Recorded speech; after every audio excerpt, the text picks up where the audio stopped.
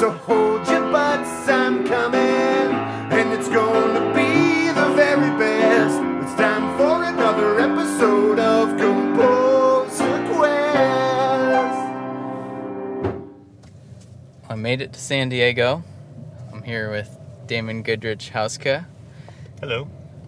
We are driving out of Balboa Park, and we just missed this organ concert. They have a giant organ. Spreckles organ. Yeah. Apparently they played some Halloween music.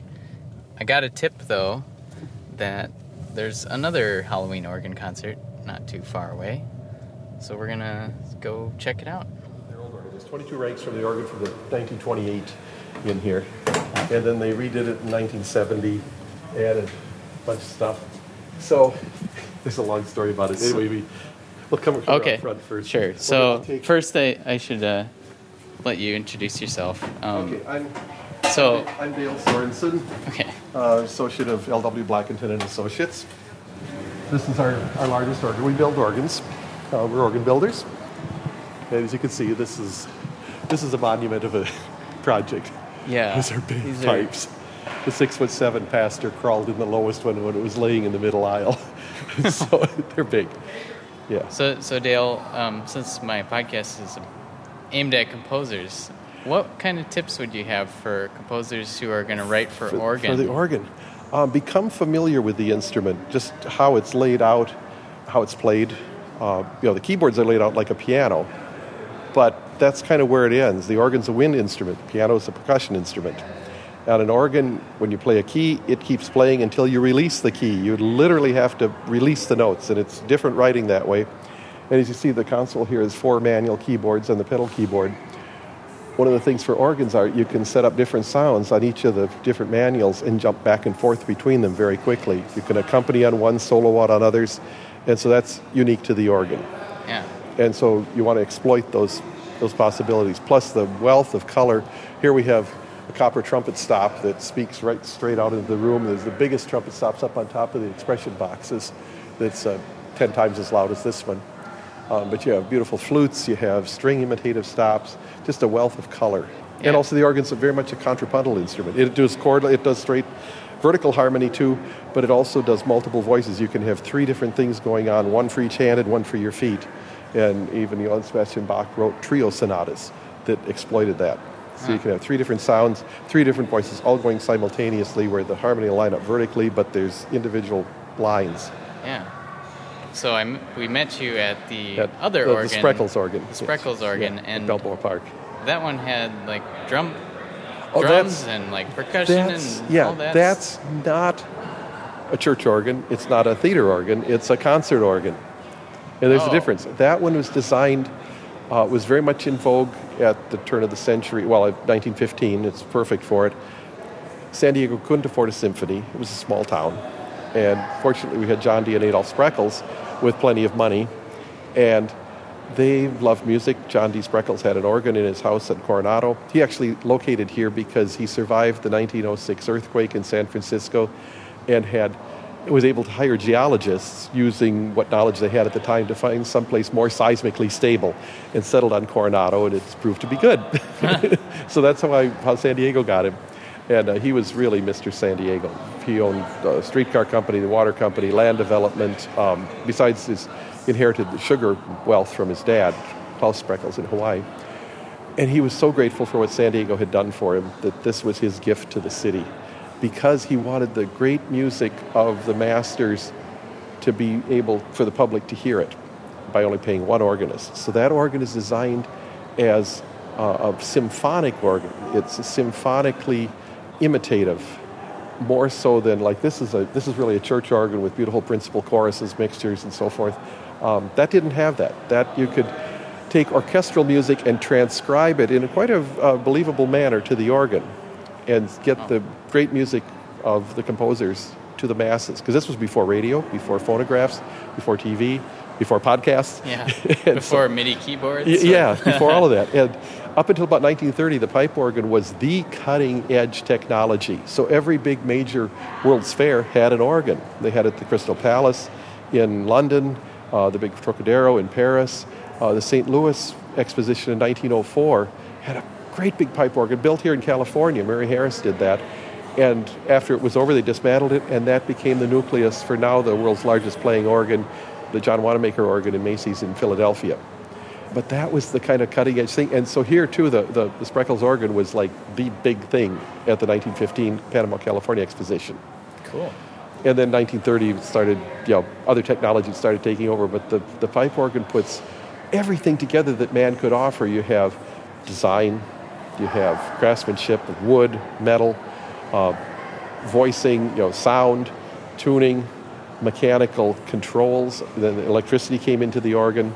It just put everything together. Plus, you had to have a top-notch musician to make all this mechanical stuff work and make music. Yeah. And so that's one reason the organ was such a big deal. And now you're curating it. And I'm taking care of the one in Balboa Park, and we do here too. And this one. Yeah. It must be like taking care of a house, but Yeah, even it more is. complicated, maybe. Well, like for this, I mean, we tell the church it's your organ, but it's still our baby because we built it. Well, it's an honor getting to meet you, Dale. Thank you. You too. Yeah, and so the concert we're going to be hearing this afternoon. This is billed as a family concert, the family program here. So you'll hear that at the park, Toccata and Fugue in D minor of Johann Sebastian Bach. This is Canon A minor, Robert Schumann. It's from his Etudes for pedal piano. If you did some back then, they didn't always have access to organs, so they actually put an organ pedal board on a piano with its own set of strings, so you could play organ music on the piano. Maybe not authentically, but at least you could practice it because the pedal keyboard of an organ is, unique to the organ. Dance Macabre by Sansa, that's a real creepy one. Yeah, arranged by Edwin love Lemaire. that. That's good. And the organist Is the church organist, Stefan Price. He's fairly recent that he's come here the last year and a half, something like that. Young guy and very adept. All right. So enjoy. Cool. All right. Thanks, Dale. You're welcome. This afternoon, we are introducing Pipes Spooktacular, and every time you hear me say Pipes Spooktacular, your response should be, "Ooh!" So, welcome to Pipes Spooktacular. That was awesome. I would like to begin our time together by introducing the fantastic, ghoulish, spectacular Stefan Price.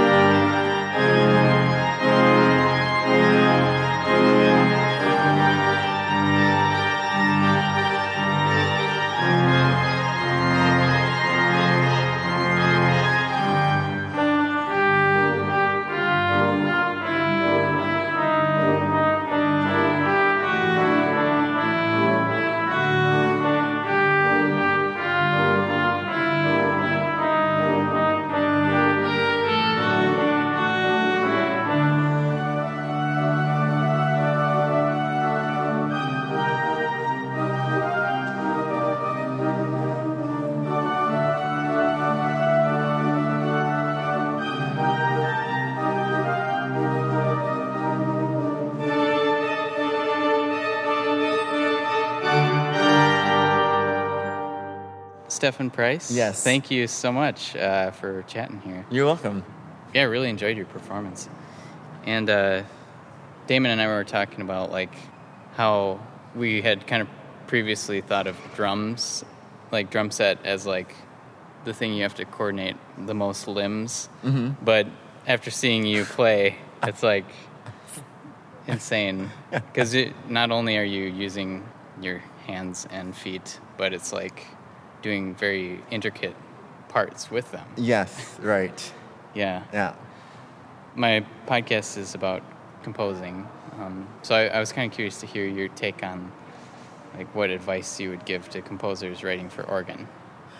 Going to organ concerts, talking to organists, looking at organ music, looking at composers who weren't organists that have composed successful pieces for the organ, even looking at organ transcriptions, so pieces written originally for orchestra or piano or other instruments that were then transcribed for the organ also are really good techniques to take ideas for as far as learning how to adapt music for the instrument.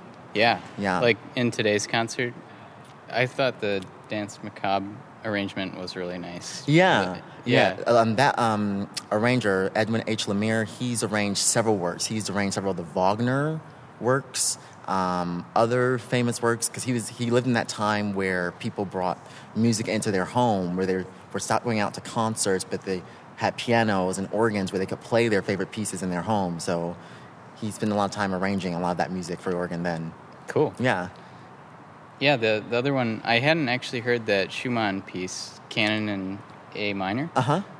But I really like that. Yeah. So speaking of that, that's also another transcription in a way, because it was originally written for pedal piano. That was a piano that had pedals like the organ. They are not really built or too common anymore, but it actually wasn't written for the organ, and Schumann himself wasn't really an organist. So you kind of have this blueprint there, and then the organist has to make a lot of decisions as far as what to do.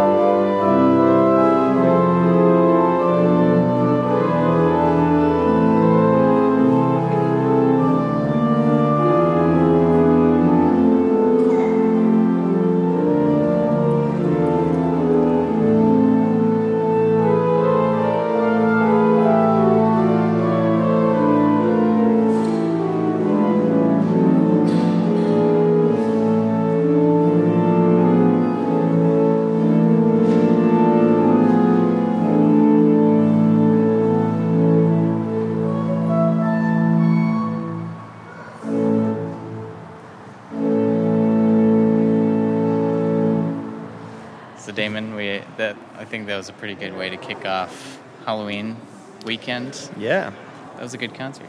it was an excellent concert. Absolutely. We didn't really explain like how we know each other now, basically through the podcast. Right. If you had been listening. Yeah, I would download a bunch of your podcasts and listen to them, and then work on my music while I was out to sea. I'm in the Navy, and started listening to it because really you were the first composer-based podcast that I recall. I think there's one now, Art of Composing, John Branningham has, but you were kind of the first one. So when I was initially looking to start working on my rock opera, I was trying to get some insight onto how to go about doing that. Found your stuff, and of course Composer Quest. I'm a huge nerd, so the call outs to the retro video games and everything was a big draw for me. Yeah. And yeah, I've learned quite a bit listening to a lot of the interviews and stuff. I also discovered some musicians I really, really like from your podcast as well. Yeah, it's cool. You were saying that like you found out about Dessa that way, and Dessa as well as Duct Tape. oh yeah, yep, Yeah, both of them. It's cool. So, what kind of advice do you have for someone writing a rock opera? So I think focus on story first of all. And what I mean is you got to make an identifiable character. If you try to make things too big, grandiose, too broad, it's not going to really appeal to anybody. But if you can make a character or two that people will identify with and make something happen to that character, then you can have all sorts of other lessons, morals, whatever you want to do, whatever story you want to tell in your rock opera.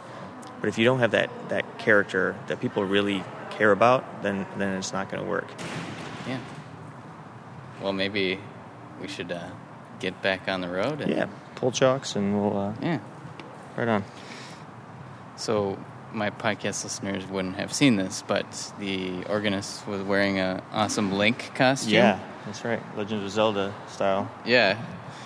And to prove that you are a true nerd, you have the same costume, right? Oh, yeah, I do. Not on at the moment. That would be too coincidental. But yes, I have gone as Link before. Although instead of a bow like the organist had, I had a very large sword that was made out of mostly cardboard and tin foil.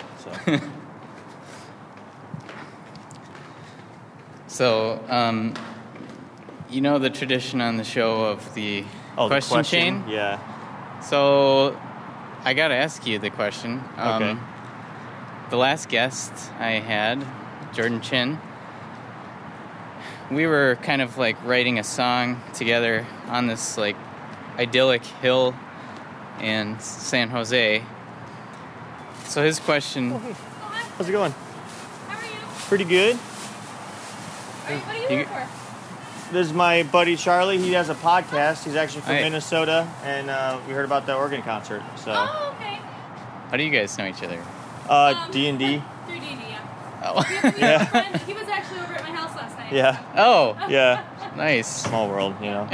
Right on. Well, welcome to our church. Yeah, cool. Thanks. See you. Thanks. See you later. Bye. Yet another example of your nerdiness, Damon. Yep. I don't even try though. That's the. I just do all of the cool things I always wanted to do, and people say, "Oh, you're a nerd," and I say, "It's true." When you're growing up, when you're like, you know, when you're 8, 9, 10, 11, 12, you're like, man, when I get a job, I'm gonna buy all this cool stuff, the Star Wars stuff, and whatever else, and then all these people grow up and buy, I don't know, expensive cars and whatever, but why bother? Just get a Star Wars T-shirt. That's right. Sorry, what was your question? We got sidetracked. So the question was, Jordan and I were writing a song on a hill and we were writing the song from scratch and trying to figure out what to write about. Mm-hmm. So our song ended up being about squirrels that we saw on the hill. Nice. Very ridiculous song, but Jordan's question to you is, if you were on a beautiful hill, what would you write about? I think something maybe having to do, especially if it's a pretty high hill, something to do with the horizon. Because something about looking at the horizon, especially being a sailor and being able to go out and see, you know, the disc of blue where there's nothing around you, just seeing kind of the curvature of the earth and the fact that it makes you feel so small is huge. So sitting high up on a hill, I think looking out at the horizon, and if you're on a hill overlooking the sea, even better, some kind of song about, you know, how small we are and in the scheme of things. Cool. Maybe something like that. Yeah. All right, what's your question for the next guest? My question for the next guest. The next guest who you have actually met through Composer Quest. That's right. Yeah. We did the Fortune Cookie challenge together, and we ended up writing a song about the USS Indianapolis, a ship that was sunk, carrying the final parts for the Fat Man and Little Boy, the nukes that we used to end World War II on a secret mission. They were sunk by a U-boat. Nobody knew where they were because they were on a secret mission, and changed the way the Navy does a lot of things from that point. So that's kind of what the theme of the song was. We'll drink to you one and all for giving up your lives. We honor your sacrifice.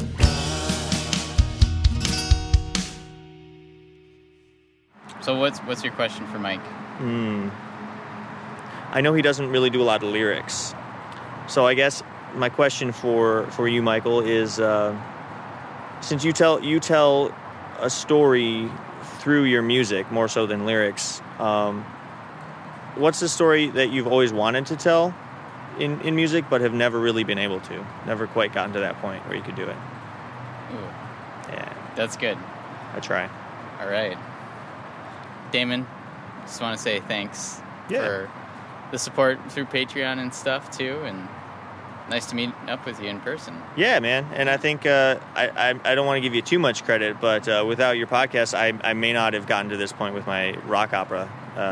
And if anybody wants to check it out, Purgatory Falls, either anotherrockopera.com, and we have a Facebook site also. So check Sweet. it out and let me know if you like it or if you don't, and we can work on it. Yeah. Cool. Thanks, man. Cool. Thanks.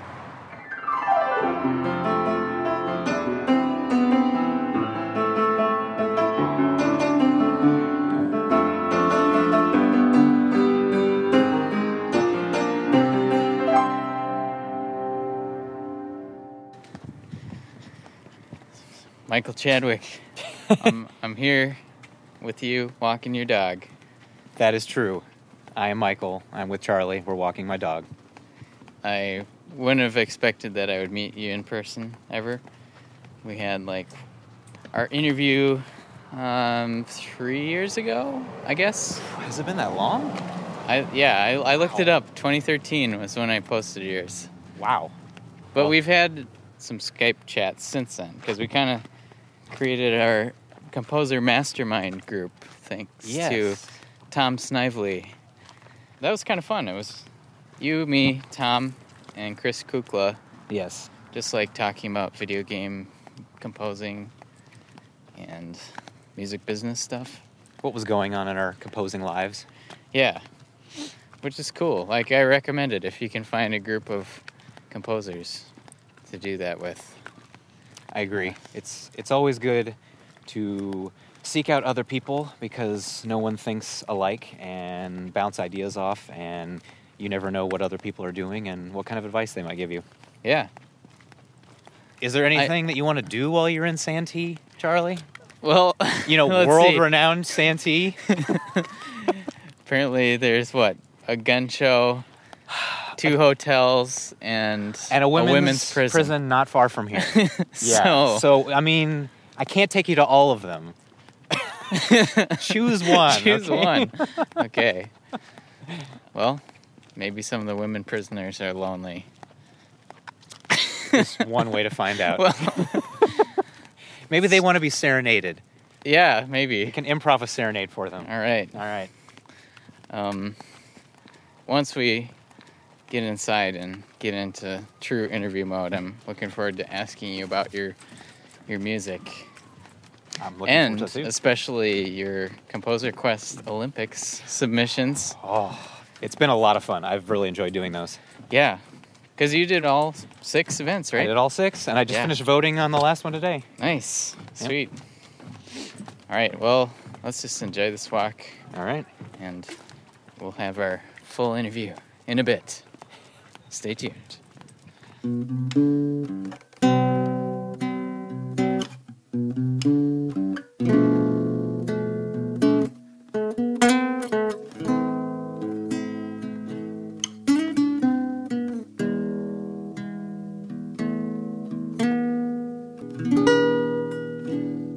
Thanks for breakfast. That was good. No problem, Charlie. Yeah. We had a nice chat about new music and whether or not people should try and imitate the past or try and make new stuff. Well, it came up because I was talking about my alma mater, UCSD. They're known for new music, kind of modern, atonal, arrhythmic, basically anything that isn't, Bach and Beethoven. So if I got anything from my musical education, it was an open mind and an ability to describe music in a much more technical fashion than just does it have a good beat or can I dance to it, Mm-hmm. So, yeah. Yeah. Well, and it sounds like you just have this, inherent desire to just keep creating music. I've seen that after seeing, how many albums you've put out and little music projects everywhere. Yeah. Ever since I picked up the guitar in high school, so about 20 years ago, making music has been as much of an impulse as it has been a hobby. Basically, if I don't do something musical, every once in a while, I start to feel it. Sort of like if you don't eat for a week, you're like, oh, I should do something about that. And it's a blessing and a curse, because I love that I have the interest and that I enjoy it. But it's also, sometimes kind of a curse, because you can't really get away from it. And it kind of, and also not everybody in your life has that impulse, and so it kind of feels a little isolating sometimes to like, oh, I got to make music. Oh, you don't feel that too? Oh, okay, well, all right. But yeah, it does make me prolific. Yeah, well, and it's cool that you've been able to keep it up, even though you have a young daughter now. Since our last interview. Yeah. There's been a few changes since 2013. I do have a young daughter now, and she does take up a lot of mind space and time, which is not a complaint. I mean, having a child is kind of amazing. Parents, you don't have to explain it to them. Non-parents, maybe they understand, but I didn't really understand until I had a kid, and now I get it, like how all-encompassing it is. But she's also been a good inspiration. I mean, I've written several pieces of music with her in mind.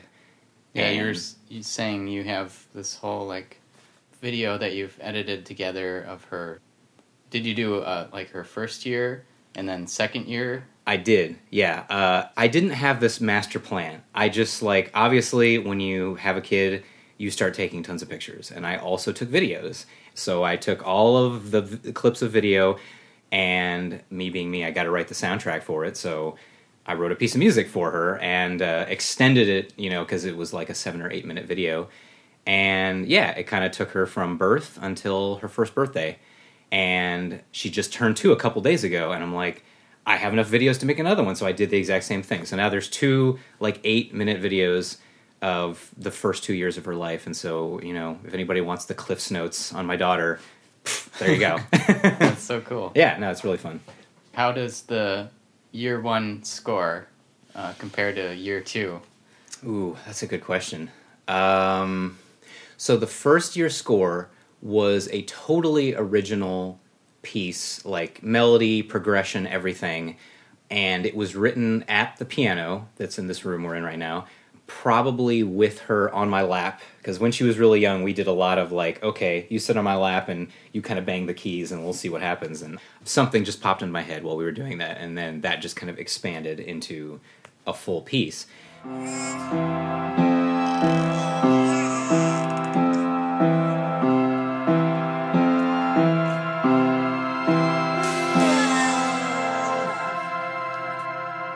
The second year, when she was younger, she had a playmat, like one of those things you lay a kid down on, and they have like a little arch and a bunch of things hanging down like a mobile, and they're like, looking at it and stuff. And it played this melody just over and over and over again, like probably like a 20-second melody just on loop.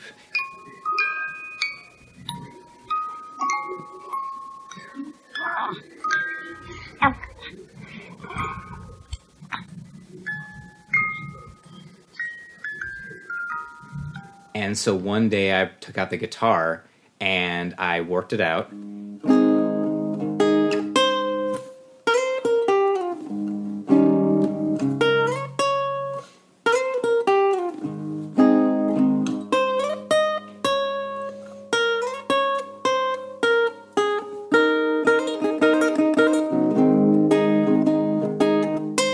And then I expanded it because it basically had a verse and no chorus. So I wrote a chorus, which was kind of in the same progression, and then I just expanded that out.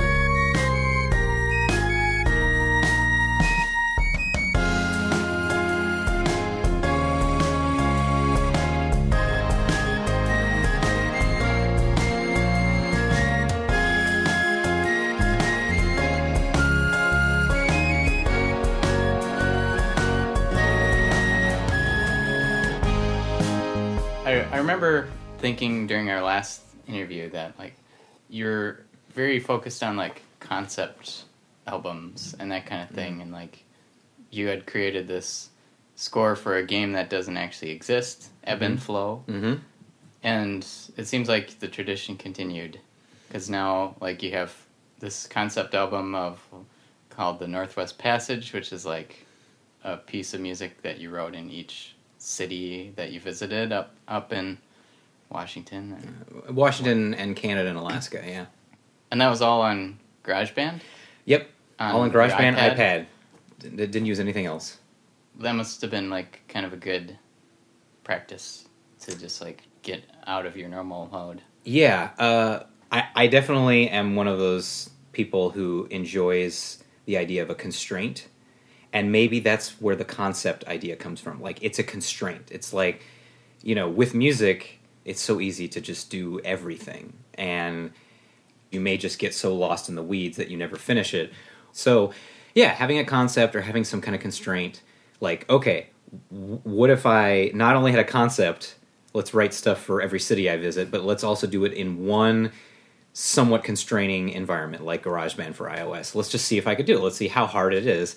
And, you know, I had a lot of downtime on that trip where I was either on a train or we took a cruise for most of that time, and someone had to wait in the cabin with our daughter as she napped. So to pass the time away, you know, you pop the headphones in and you work on GarageBand for a while. And so GarageBand for iPad is actually really usable. I mean, the fact that they have touch, like they have a guitar and a bass and a violin, and, you know, you can move your finger over the fretboard, and you can even like press and hold and move up to get like bends and stuff. Or you could hold down one note and do sort of like a hammer-on, pull-off on a guitar. Really? It's amazingly expressive.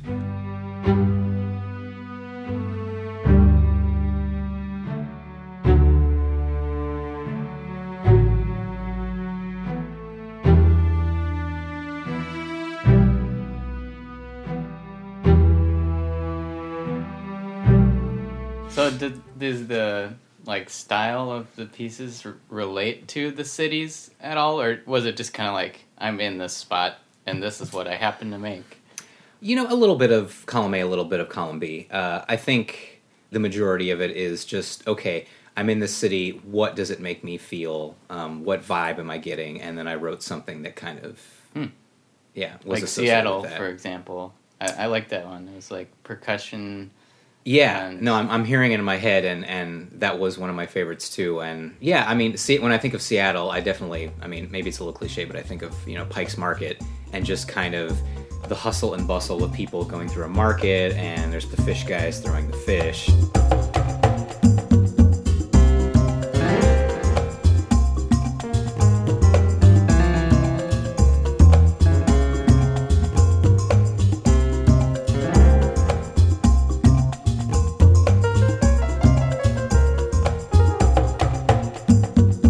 So your other concept album that you've done since we talked, the Lullabies album, which is, it's cool because it's like 10 tracks and they're each in a different key. Mm-hmm. Was that an ode to the Bach, like well-tempered clavier, Like writing in each key, or perhaps? I would be lying if that hadn't run through my mind at least once. You know, I don't necessarily see music as like this big checklist, but I definitely like the idea of trying something that I haven't done that, you know, is kind of a well-established thing. Like, I haven't written a soundtrack for a game. I should write a soundtrack for a game. Not that I was thinking, like, I haven't written a soundtrack for Southeastern Alaska. I should write a soundtrack for Southeastern Alaska. You got a weird checklist. Yeah, you know, well, Northwestern someday. But, yeah, the Lullabies, you know, so having a kid is a profound, crazy, amazing, weird thing. And I'm kind of a naturally anxious person. So, you know, when something like that comes along and it's just this big, new, chaotic, weird thing that is really hard for me to parse entirely, you know, I go to a well that I feel comfortable in. And, you know, writing and working on music is definitely a comfortable place to be. And so I'm like, okay, what's something I could do that is related to this? I'm like, okay, you know, kids need lullabies. let's write some lullabies. I actually looked up the real definition of what a traditional lullaby is, like what time it's in, and these are not traditional lullabies by any stretch of the imagination. Also, lullabies tend to have lyrics. None of them have lyrics. That's not really the thing I do. So, so it was as much a concept that was just obviously related to the time and place that it happened, but also it was sort of therapy.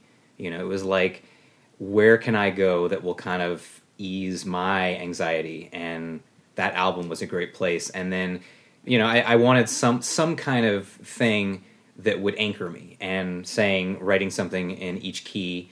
Yeah, that sounds like a fun thing. And it was also, it was a good starting off point. It was like, okay, I'm in the key of F now. At least I know where to start. And just, interesting tidbit, I believe the lullaby in G was actually written in this room with Felicity, that's my daughter, in like a little baby carrier sitting in front of me, and my guitar in front of her, very awkwardly playing, and then an iPhone like probably on a chair in front of that, and then playing and recording while she slept.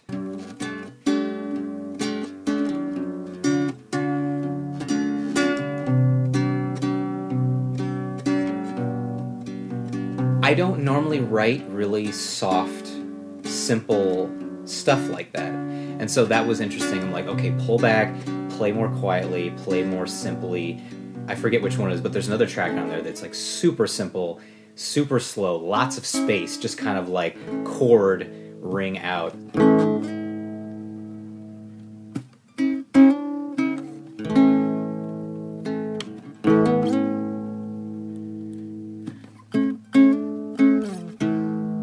Normally, when I'm writing stuff for myself, that would bore me, or just like my impulse would be to make it more interesting or make it more complicated. So that was a challenge to just like pull back and like, no, Felicity is not going to care that this is prog rock.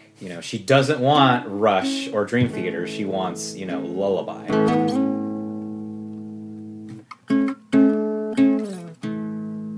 We should get to the Composer Quest Olympics. We should. Because, ding. Yeah. So people who've been listening have heard these like little snippets of what people are doing for their tracks. Mm-hmm. And since this is like the second to last episode of Composer Quest, the penultimate episode. The penultimate, yes. Yeah. I was excited to use that word. I think it'd be cool if we could like go through each of your tracks just as a retrospective on what we've done with the quest. Okay. So the first event was to write an arrangement of a national anthem. Mm-hmm. And I have to say, when I got yours, I just started laughing out loud. Because... I'm still deciding whether that's a good or a bad thing. Well, it's a good thing. Okay. Just because I never expected that you would be doing a dance remix of O Canada.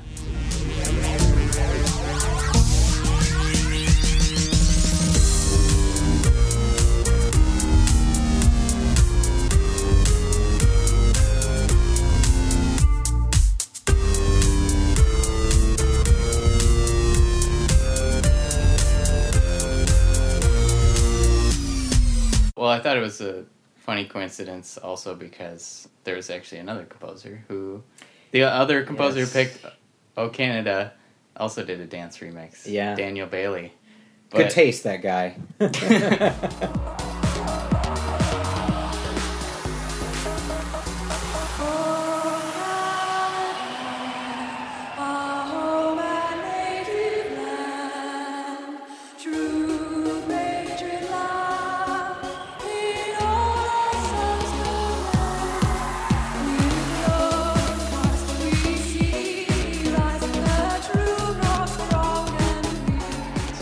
The second event was table tennis, which I paired you up with Jared Coffin. Yes. I paired everyone up, and then, you guys had to ping back and forth, like ping pong game notes one at a time. Right. That kind of thing. So, how did you guys do that workflow? Did it work? It did work. I basically searched the internet for an online kind of composing application. And one of the first ones I came across was this site called flat.io. It's essentially like Sibelius online, and we could both be putting notes in like a Google Doc at the same time. And then he recorded the entire thing on guitar, and then I took his guitar track into Logic and kind of augmented it with the same notes, just on a couple different tracks with a couple different sounds to kind of give it a more full sound.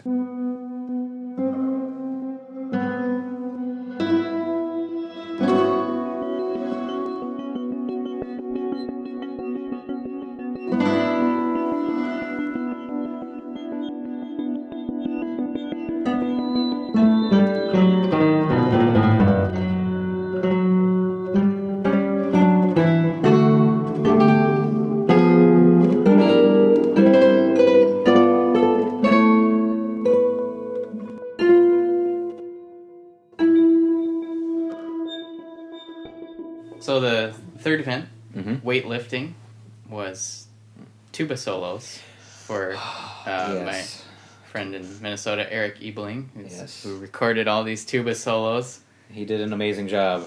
That was a lot of tuba solos. It was. Oh my gosh. Too many? Or no? Only he can say. He can say. Yeah, he probably is happy to have as many tuba solos. Sure. But yeah, so I thought with yours it was interesting too, because you gave him some seemingly tough articulations to do, but you nailed it. I didn't. That's the thing. I didn't even know what was easy or hard on a tuba. I've never played one. I've never written for one. I've never even seen a tuba in real life. I mean, I wasn't in an orchestra or anything like that. Oh. So that was really blind. I was basically treating it like a bass guitar. I hope that works.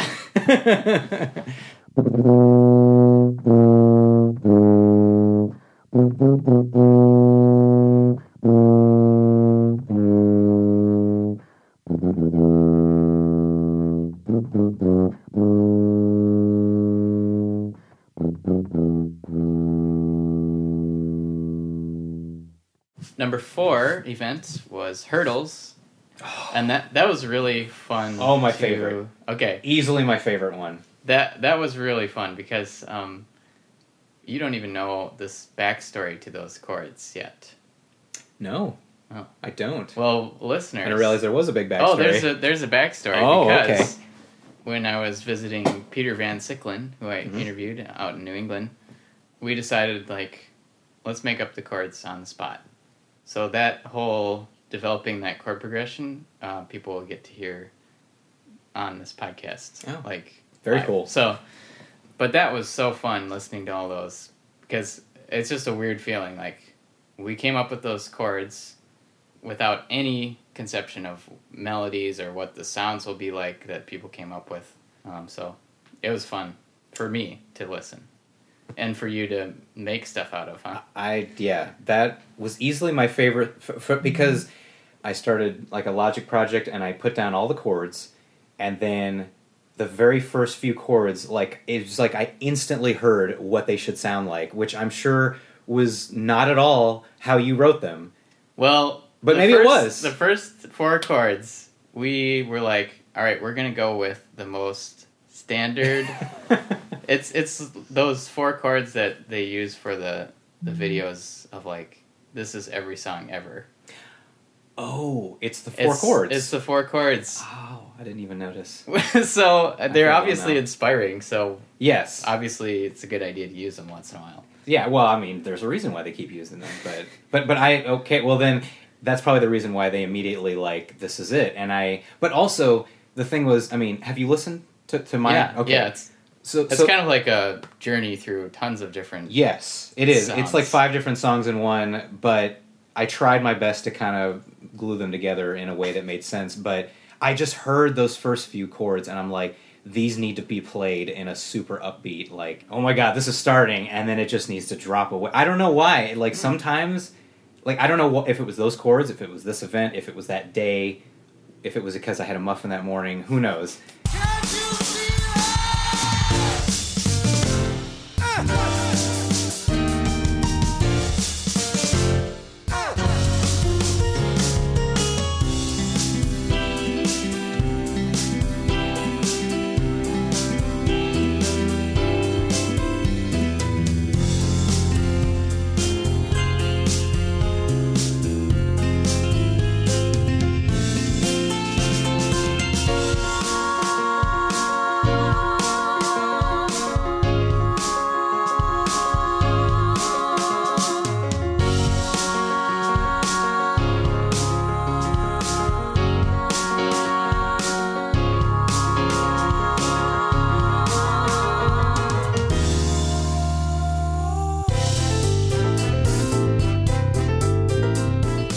have a bad habit of kind of choosing my main instrument and it kind of carries it throughout the whole song. So here I tried to go back and forth between, you know, like the piano and the guitar and even kind of some horns every once in a while. And then it still kind of throws me even when I hear like the very last part of the song with the random like R&B vocals.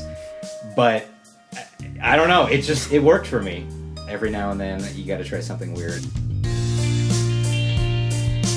Anything you need, I got it. Give me one more chance. Won't let you down.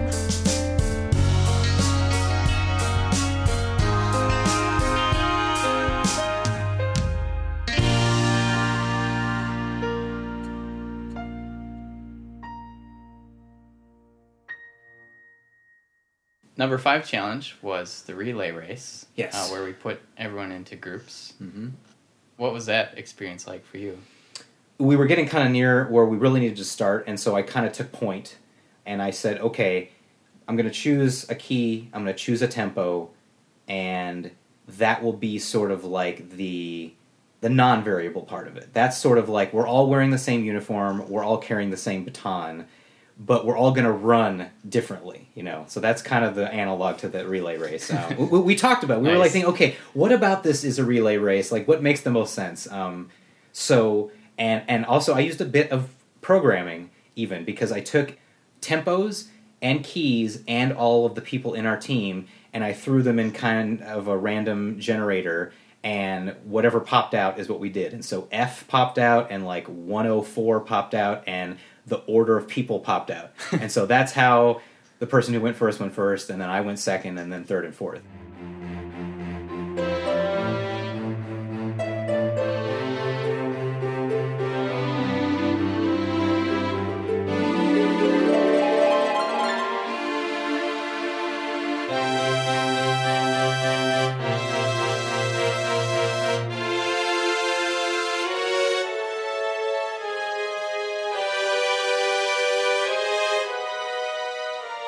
And then the final challenge was composer's choice. So you got to pick whatever event you wanted and make that into music. So you picked marathon running.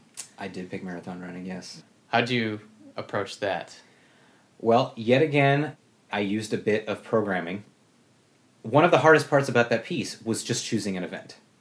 There's like 40 Olympic events. So I made a list of them and I put them in a random generator. I'm like, okay, spit me out an event. I'm like, does that make me think of anything? Does that mean no? Does that make me think of anything? No. Like, I tried to think of something for curling. I tried to think of something for like high jump or trampoline. I think I tried to think of something for like swimming or ski jumping. But yeah, so I chose marathon, and as soon as I chose marathon, then I just kind of heard it. And then I thought, okay, we need some kind of like, you know, people are like at the starting line, they're kind of milling around, and there's some kind of triumphant like, okay, everybody, something's brewing, so we kind of have like the slow strings.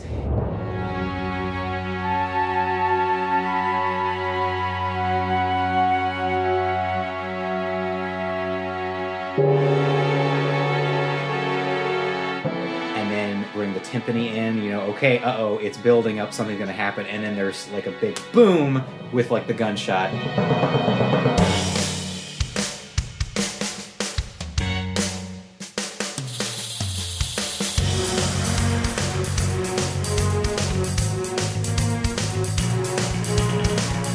How much was Chariots of Fire an inspiration? Yeah, that might have been a tiny sliver, because how can you not think of that song? But I started watching that on one of my plane rides on this tour. Oh, did you? And I'm glad that song happened right away so that I could stop watching that movie. Because that's all you wanted to hear? Yeah. It's a great song. I mean, it's pretty cheesy now, but in everything that is cheesy, there is something that was at least originally affecting. You know, there was something that was an earworm or just caught you, and the melody is there because it was a good melody. I think the thing is that once you've just heard it so much, it just becomes more cheesy in your mind. Yeah. Well, Mike, I have a question for you from my past interviewee. All right. Who you know, actually, Damon Goodrich Haska. Yes. Yeah, because, well, one of my past Composer Quest quests was to write a song based on a fortune cookie. And so you guys had teamed up. You had both kind of said, like, hey, is anyone in the San Diego area? Yes. And just so happened. Yeah, I think we met for dinner, and then we met up again later and worked on that song. Yeah. Yeah. So his question to you is, he knew that you do mostly instrumental music and not really any lyrics.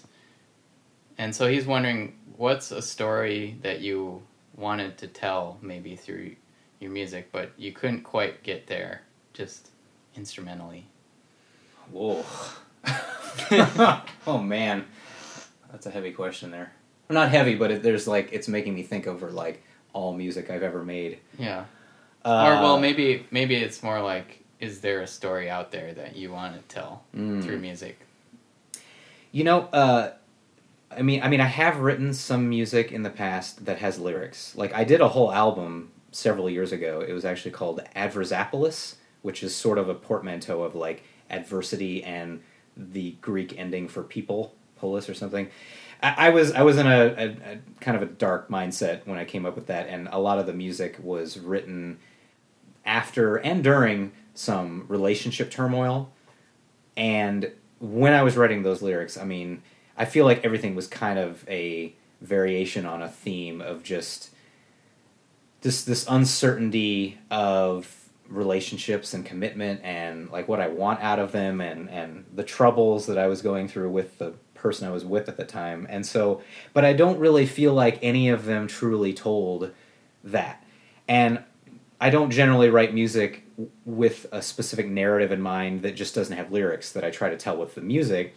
I generally just try to make music that I like and that sounds cool and fun, you know. But if I had to choose something, it would be telling that story in a more precise, you know, complete way.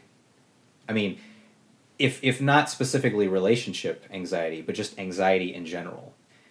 You know, trying to explain anxiety to someone who doesn't have it, and when you say the things you feel out loud, it sounds maybe a little silly, like you're just kind of being over dramatic about really minor things that people who don't have anxiety are like, what's the big deal? So, you know, if I wanted to tell a story through instrumental that I can't figure out how to tell with lyrics, you know, it would be that story of what anxiety is and the ups and downs and how to deal with it and how to get over it and the general morass of wading through it on a daily basis. What kind of things have you learned, like, for dealing with anxiety that other people might be able to use, or techniques? Or I mean, everybody kind of deals with anxiety in their own way, obviously, and you kind of learn, much like you learn how to deal with any hardship, just trial and error, you know. I mean, for me, especially before I was in a relationship, I mean, I've been married for over 6 years now, so it's been a while since I've really been on my own. You know, then I would just kind of hermit. I would kind of isolate, you know, just like the outside world is a bunch of stimuli that are just too overwhelming. I mean, I'm like an introvert that has the ability to turn on extroversion.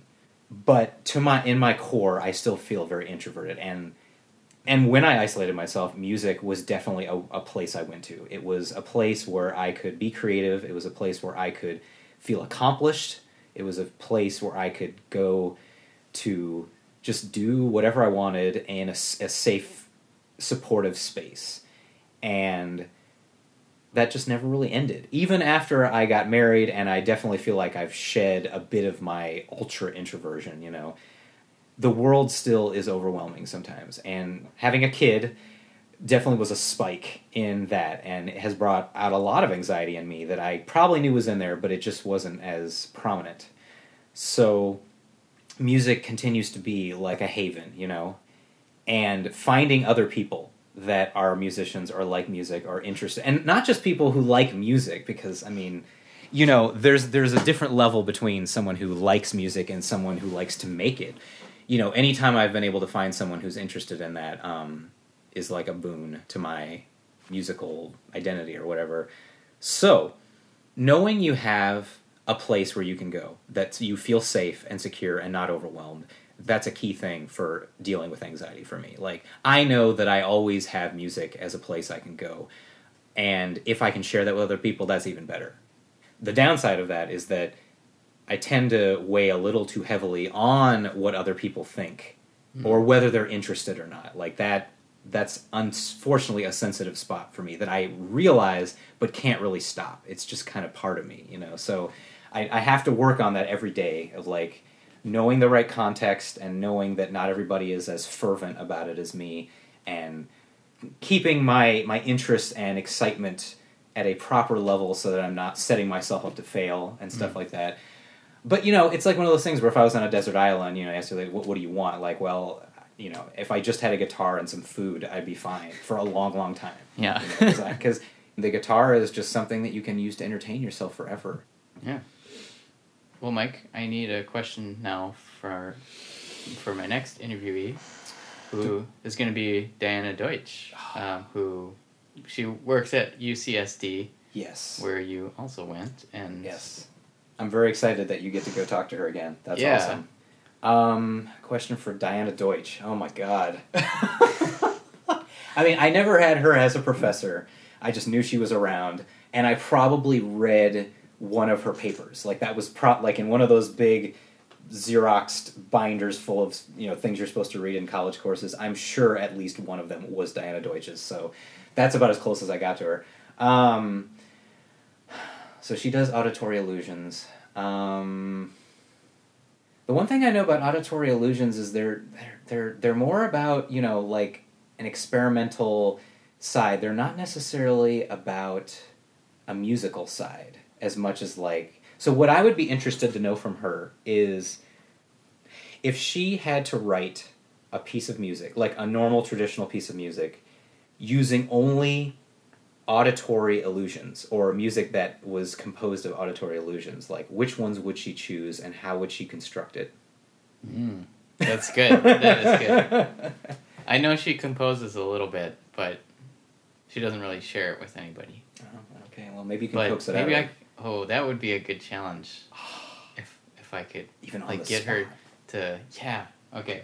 Yeah. But yeah. Well, thanks, Mike, for letting me crash here, and No problem. great to meet you in person, and thanks for the talk. Sure. And congrats on your Olympics.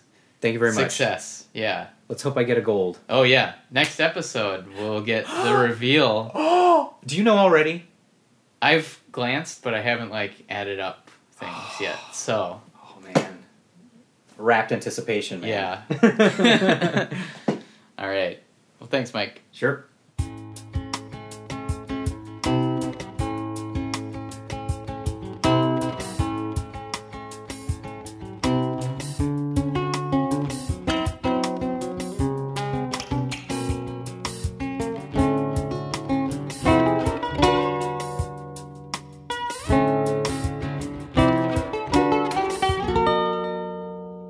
So Mike and I finished our interview, but we thought, let's just jam, because why not? When are we going to be in the same room next? Exactly.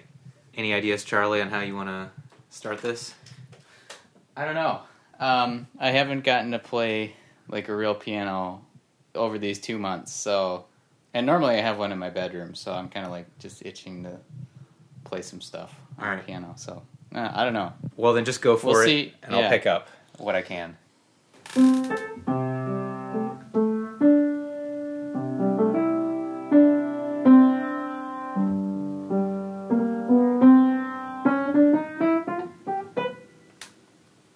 What's your favorite key, Charlie? Mine's skeleton. I don't know if I have a favorite key. I kind of like Charlie. the Charlie key. Okay, good one. Good one. E it is. That's a guitarist's favorite key. Oh, I kind of like this mute pedal. Yeah, go for it.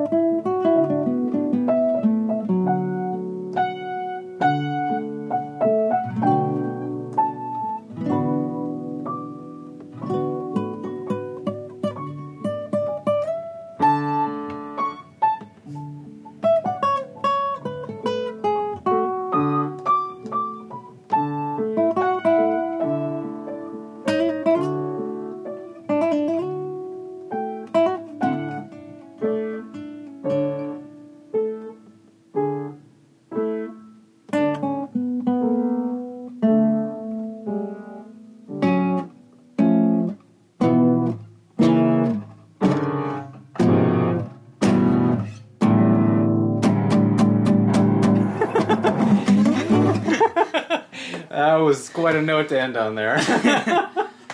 Well, it is Halloween. Well, it's a good reminder that, like, a lot of times when you're improvising, like, at least I'm afraid of hitting the wrong notes. Mm-hmm. And once you hit a certain point of hitting so many wrong notes, it almost, like, you can just forget about it and just make something interesting. I mean, what's that saying that you're only 1/2 step away from the right note at any time or something like that? Oh, that's good. Some bluesy, jazzy rule or something. Sweet. Oh, thanks for jamming, Mike. Sure.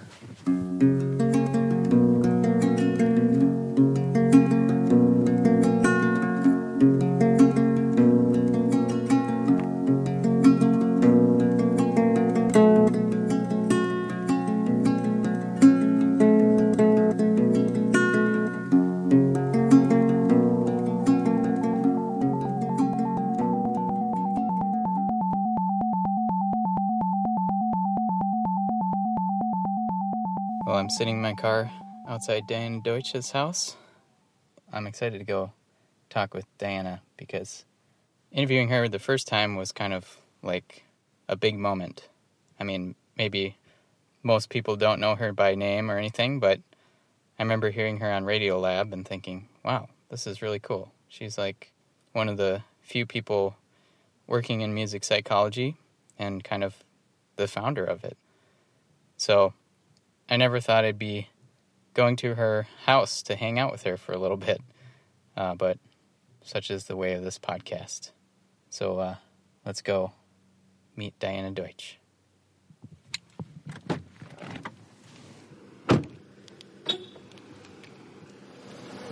Hi. Are you coming for Diana? Yeah, I am. Okay. Thanks. You're welcome.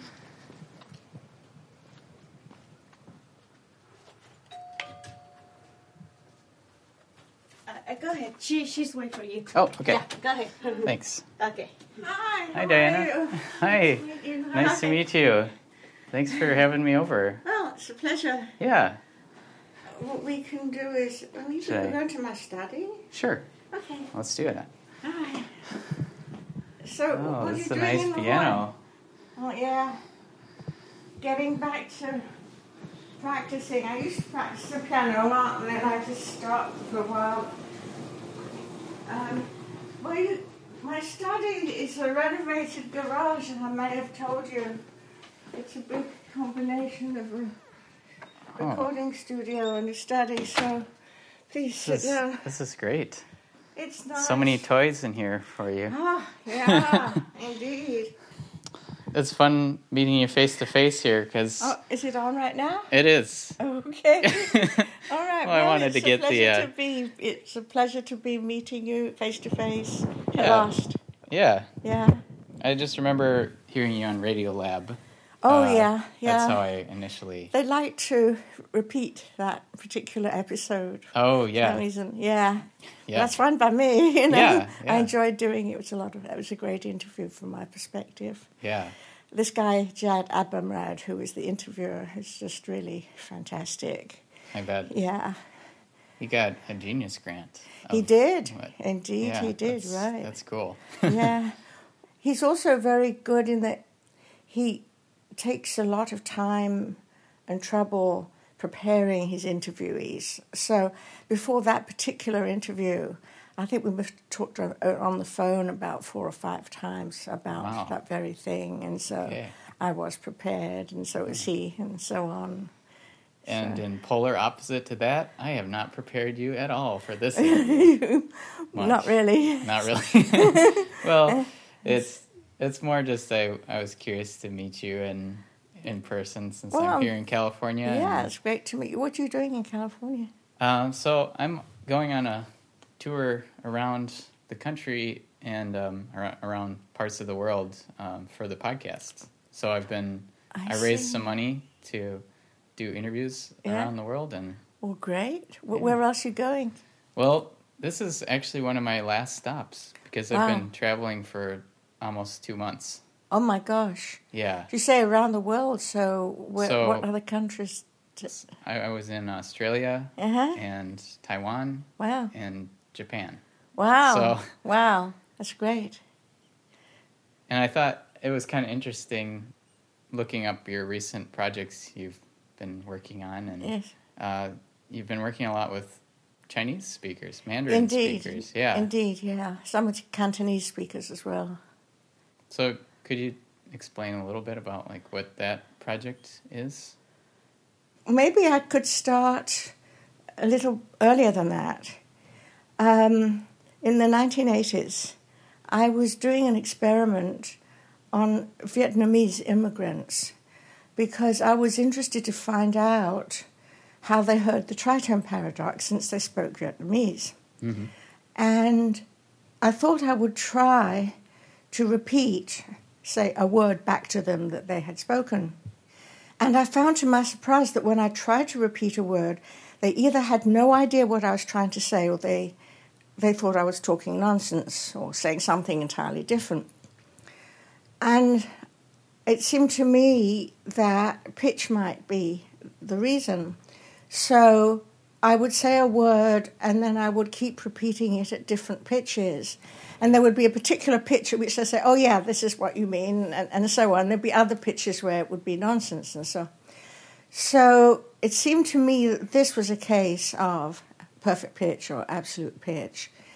That is, that they should be able to recognize the meaning of a word simply by its pitch. So we did a full experiment on this and determined that when they spoke the same word on 2 different days, they were remarkably close in terms of the pitches that they used. Like 1/3 of them would be like about, say, a quarter of a semitone off, and this could be, say, with a week in between, and so on. It seemed to me that this was really a case of absolute pitch. So I rather boldly entitled a paper that I gave at the Acoustical Society of America, Tone Language Speakers Possess Perfect Pitch, or something like that, which was really bold because it was just based on that one experiment. And, of course, people wrote in and said, how do you know that? Because these are words, this isn't music. How do you know it has anything to do with absolute pitch for music? So the obvious next thing to do would be to see whether it's true that people who speak tone language have a higher prevalence of perfect pitch than people who don't speak a tone language. And I ran into a difficulty that lasted for about a couple of years before I was able to do this experiment.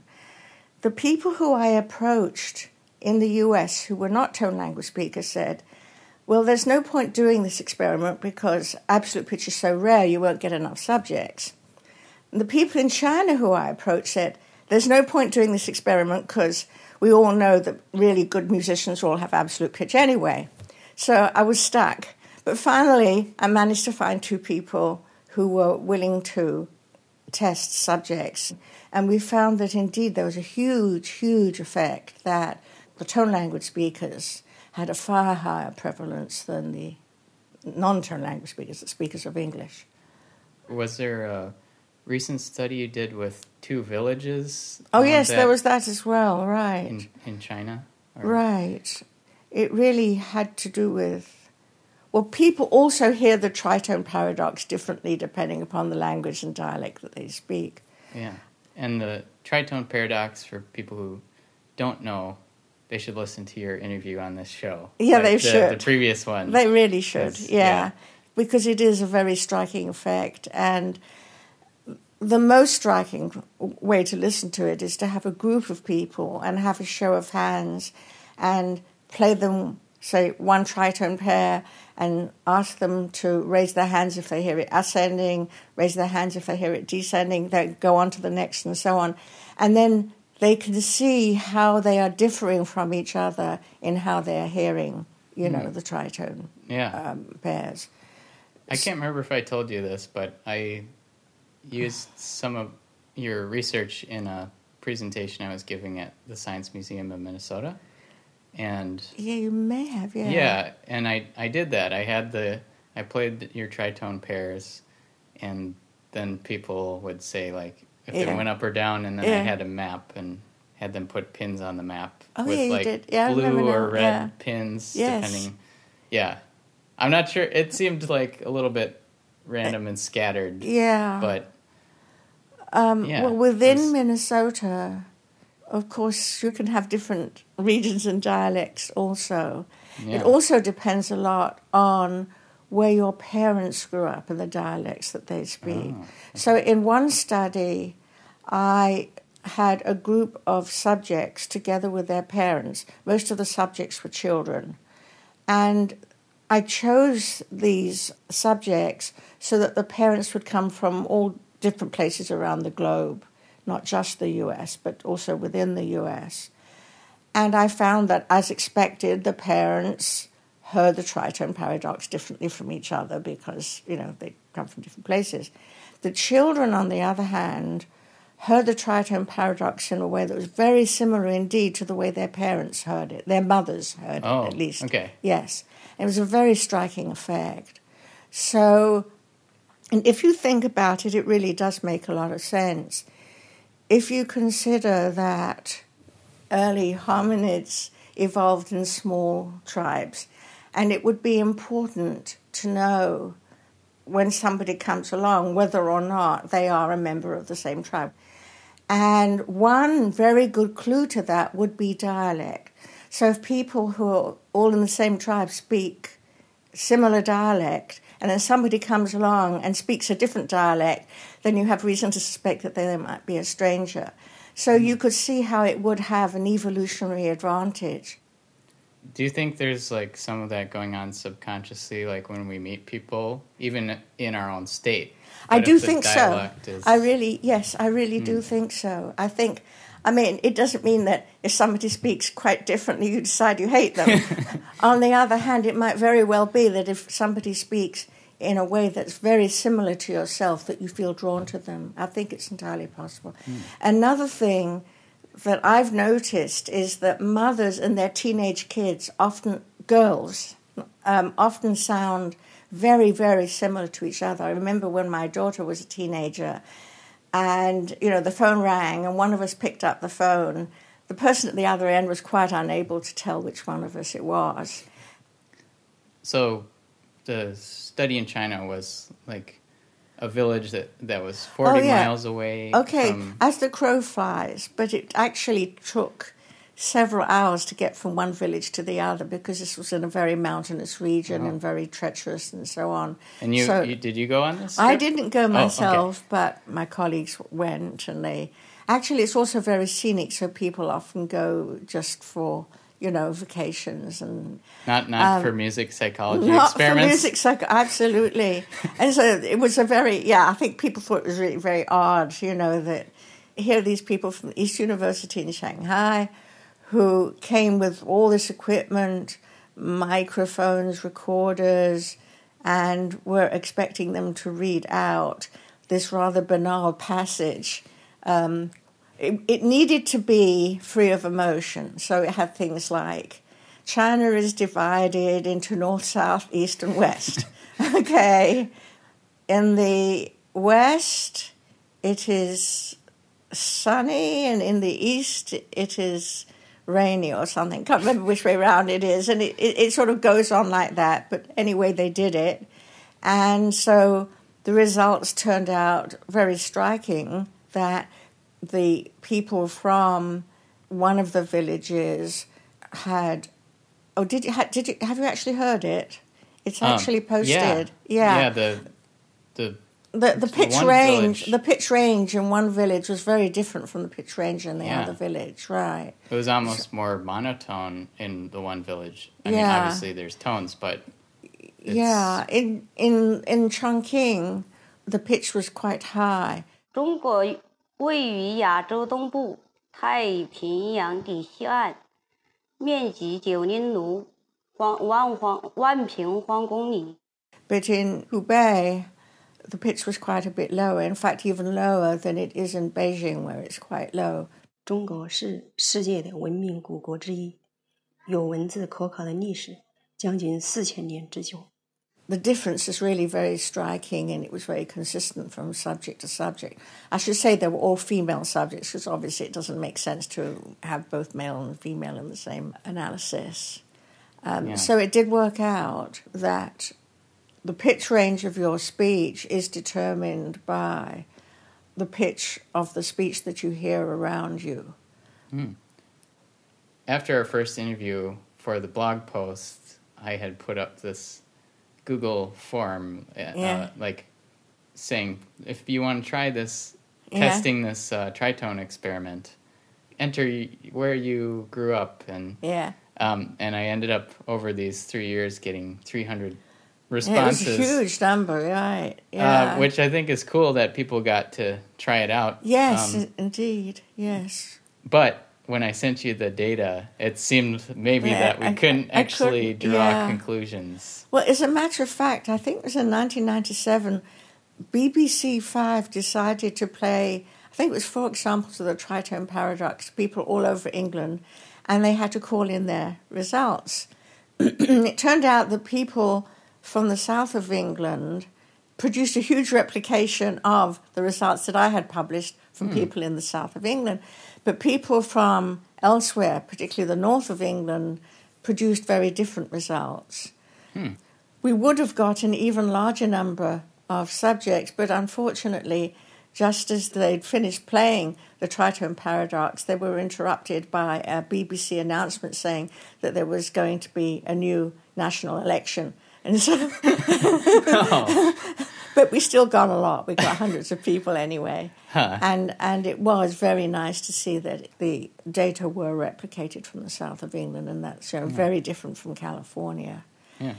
So I would say that as far as Minnesota was concerned, I mean, if the experiment could be redone, I would select the subjects, I would give them a large questionnaire in which I asked them, where did their mother grow up, where did their father grow up, even their grandparents on both sides, stuff like that. So this experiment that I just described to you did in fact include a huge questionnaire, and we only had subjects who were sort of purely from that particular town. So, and I think that that's really necessary to get good, clean data. Yeah. What was it like when you were first starting out in the music psychology field? Because I remember in our last interview you were talking about how you were really passionate about music, but maybe your parents discouraged you, and you went into psychology instead. But well, then I was very lucky, really. When I first came to UCSD, I found that 2 people had created some software that would enable me to control computers so as to produce sequences of sound of very clearly specified frequency, that's pitch, amplitude, that's loudness, and duration, And then I had this software amended so that you could have 2 sequences at a time, not just one, which was a big deal. Of course, it's no deal today at all. I mean, nowadays you can produce any sequence of tones that you can dream up, but in those days that wasn't possible. So that was kind of the first time you could get really scientific about testing those things, right? Right, and there were very few of us who were able. In fact, I don't know of anyone else who was actually doing that. Other people would take tones and they would splice them together on, this was reel-to-reel tape, so you would take a tone and you splice it next to another tone and you splice it next to another tone. And of course that wouldn't have been very accurate, and it would also have taken ages, to do. But I could just, type in what I wanted into the computer, and the function generator, which was called a WaveTech, would just simply spew out the tones. It was really lucky that I was able to do that. WaveTech, which is the name of the company that produced this device, happened to be in San Diego and actually did a lot of work for the Navy, particularly very, very high frequencies and so on.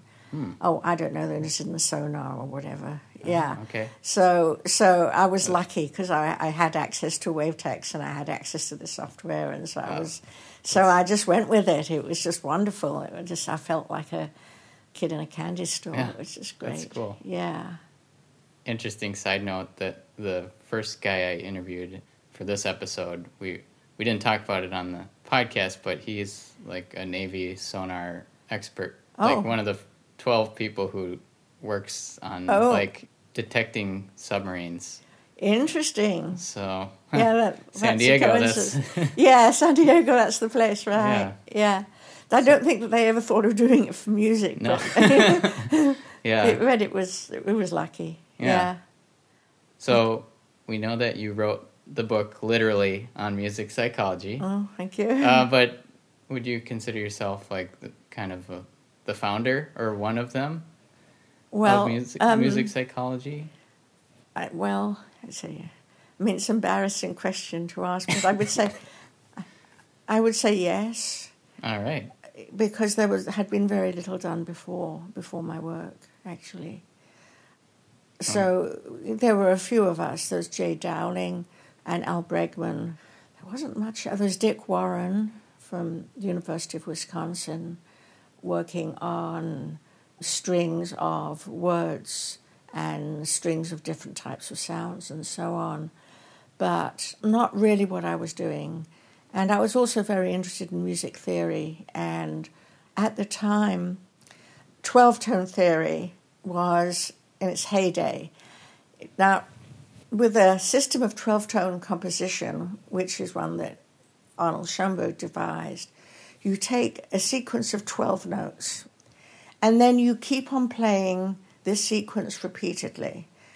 But the notes have to be in different octaves each time. And also, you were allowed to transpose the entire row as you felt like it. And you could play it backwards, and you could play it upside down and backwards. And that was how people composed music. And they felt that this was a new algorithm for producing music that people would surely understand. But in point of fact, they didn't. There was just no way that you can recognize a tone row which has been transformed in these different ways. In fact, it's very unlikely that you're going to be able to recognize the same tone row if you just hear it exactly as it is twice. So that's 12 tones, and if there's one that's different, chances of noticing the difference, if it's a slight difference, are rather small. So I sort of went after 12-tone theorists and 12-tone music, and I made the argument that really composers really ought to consider the processing mechanisms of the listener, that they shouldn't just assume that music, as it's laid out in a printed score and figured out mathematically, would necessarily be understood by the listener. So a lot of what I did Though I actually discovered a lot of these illusions by accident, I kind of stumbled on them, but nevertheless, I would use them to make the argument, look, there are huge individual differences in what people hear. So I argued that studying perception was a very, very, very, very important for music theory. And I believe that nowadays people do feel that. Yeah. And now, there's a Society for Music Perception Cognition, which I actually founded. Cool. And so, well, it's 50 years later. Yeah. But yeah, I think that people do agree with that. And composers do as well. This was the way composers were in the 1960s and 1970s, but I think you're going to find very few composers now who would feel that it's just fine to figure out in the abstract what notes to lay out. You really do have to listen and figure out what it is that people are hearing, and I think that that's pretty much accepted now. Yeah. What kind of advice would you have for someone who might want to get into the field of music psychology and perception studying? I think that it's really important that people should not assume, as had been done by these 12-tone composers, for example, in the case of music, that they know what they're going to hear when they generate sounds, because they may be hearing something entirely different, that people really should keep an open mind and expect to be surprised with what they hear. Because I'm sure that there are a lot of illusions and other quirks of perception of music that haven't been discovered yet, that are just waiting to be discovered. And they do show, they're not just curiosities, because they do also end up showing all kinds of things about the way we perceive music and the way we perceive sound in general. Have you ever worked as a consultant for, I don't know, I always think of, appliances or other things that make little tones and music? Well, I worked as a consultant for General Motors at one point. They were putting out a new car, and they couldn't decide what kind of sound system to use. So one group of people wanted to use 6 different speakers, 3 in the back and 3 in the front, which would have been very expensive. And another group of people wanted to instead use some software which would essentially produce an illusory effect of a similar sort. It was called SRS system, I believe. I don't remember what the conclusion was. They asked me to do an experiment to try to decide which type of system people like best and so on, but it didn't really work out. They were just too emotionally involved in it. It was just, very difficult to be in the middle of, this argument. So that was one thing. Another thing, I did a study for Bristol Myers on performance anxiety. So there's a drug called Buspirone or Buspar, which had just been approved by the FDA for long-term anxiety. But it hadn't been approved for what they call PRM, anxiety just for, certain circumstances. And they thought that music performance would be a good, what they called model, to see whether Buspirone did in fact help people who were anxious in a particular situation. So they did have me do an experiment in which people swallowed a pill. It was either a placebo, or it was Buspirone, or it was Valium, but they were unmarked pills, and even the people who gave them the pills didn't even know what they were giving them. And they did get the subjects to perform under these different conditions. But it turned out that Buspirone didn't do well. The conditions under which people did best was actually the placebo condition, when they weren't given anything at all. Under Valium, people thought, actually they knew what they were getting, interestingly enough. For all that they weren't told, they could tell by how they were feeling what they were getting. The people who were getting Valium knew that they were getting Valium and said that they thought they were doing much the best under those circumstances. In point of fact, they did worst under Valium. Oh. So judged by what factors, how well they... what I did was I created this rather short repeating passage, which, please excuse my bad singing, but it went da da da da da da da da da da da da da da da da, and 10 times, okay? And the question was, how accurately and consistently could they play this repeating passage? So it wasn't a matter of artistry, it was really a matter of consistency of playing, the sort of thing that you would really need if you were in an orchestra, playing with a large group. Mm-hmm. And these were, in fact, violinists. So they thought that they were being most accurate under Valium, but when the data was analysed in terms of how consistent they were over the 10 iterations of this passage, they were least accurate under Valium. Then came Buspirone, and then placebo. They were best under placebo. But this wasn't what they had expected at all. So Bristol-Myers wasn't that excited with the result because they really wanted to be able to tell the FDA that it had been shown that Buspirone really worked under those conditions, but they weren't able to. Not for that. They did another study at that time on air traffic controllers. Actually, that is a situation where people do get extremely anxious. Yeah. But they did find that Buspirone did well for them, that they did better under Buspirone than under the others.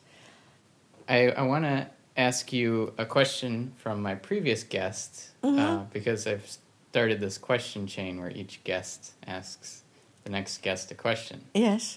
So Michael Chadwick was asking, if you were to compose something using any number of the illusions you've discovered, yes, which ones would you use and why? As a composition, as a real, as a composition. like a whole composition. Yeah. Oh my goodness. I never thought of that. Well, to tell you the truth, I wouldn't do anything like that. What I would do is just sit down at the computer and just mess around with the sounds until I was happy with what I had. I don't think that I would necessarily use any particular illusion that I published on. Huh. Yeah. Were you saying, though, that you did kind of actually discover some of the illusions based on trying some composing things? Yeah, that's what I mean. I mean, I was just like messing around and found that I was hearing sound patterns which were quite different from what would be expected from the written score. So as a result, I sort of fine-tuned what it was that I was hearing until I came up with the illusions as they are now published and so on. There are effects that are like the tritone paradox that I don't write about very much because they're complicated to write about, that I published on with Dick Moore and Mark Dawson, involving two-part patterns where some people hear one set of notes as higher and other people hear the opposite set of notes as higher.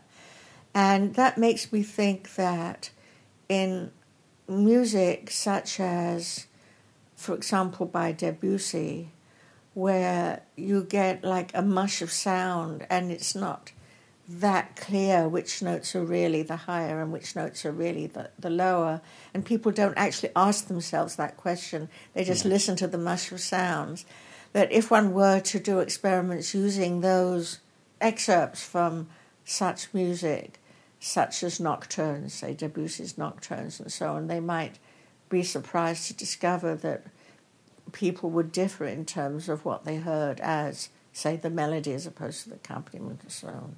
Yeah. I've just, like, in recording things, sometimes just stumbled across weird, I guess illusions, where certain instruments, when they happen to coincide just in the perfect way, they sound like totally different, or like another instrument, or like guitar, maybe classical guitar and flute or something. Yes. I think that. But then I would move it by a millisecond, and it would suddenly like sound like a totally different instrument. Right. I don't know. So simultaneity is incredibly important. So if you have two sounds that you play strictly simultaneously, they are going to fuse to produce a different sound. But if they begin at different points in time, then they no longer fuse, but rather you hear the two as separate.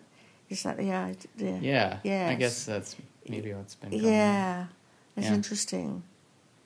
Well- Yeah, I guess I could. I mean, that's something that would be of interest. But I think quite a few other people are working on, the fusion of different instruments to produce different timbres and so on. Yeah. So, do you have a question for my next guest? Oh my gosh. Who is the It's- next guest? Am I allowed to say? Yeah, well, the next guest is my friend Bubba from yeah. college. Oh, yeah. And he lives in Phoenix. And he's Oh, boy. songwriter. Oh, a Does- songwriter. Songwriter, very, Okay.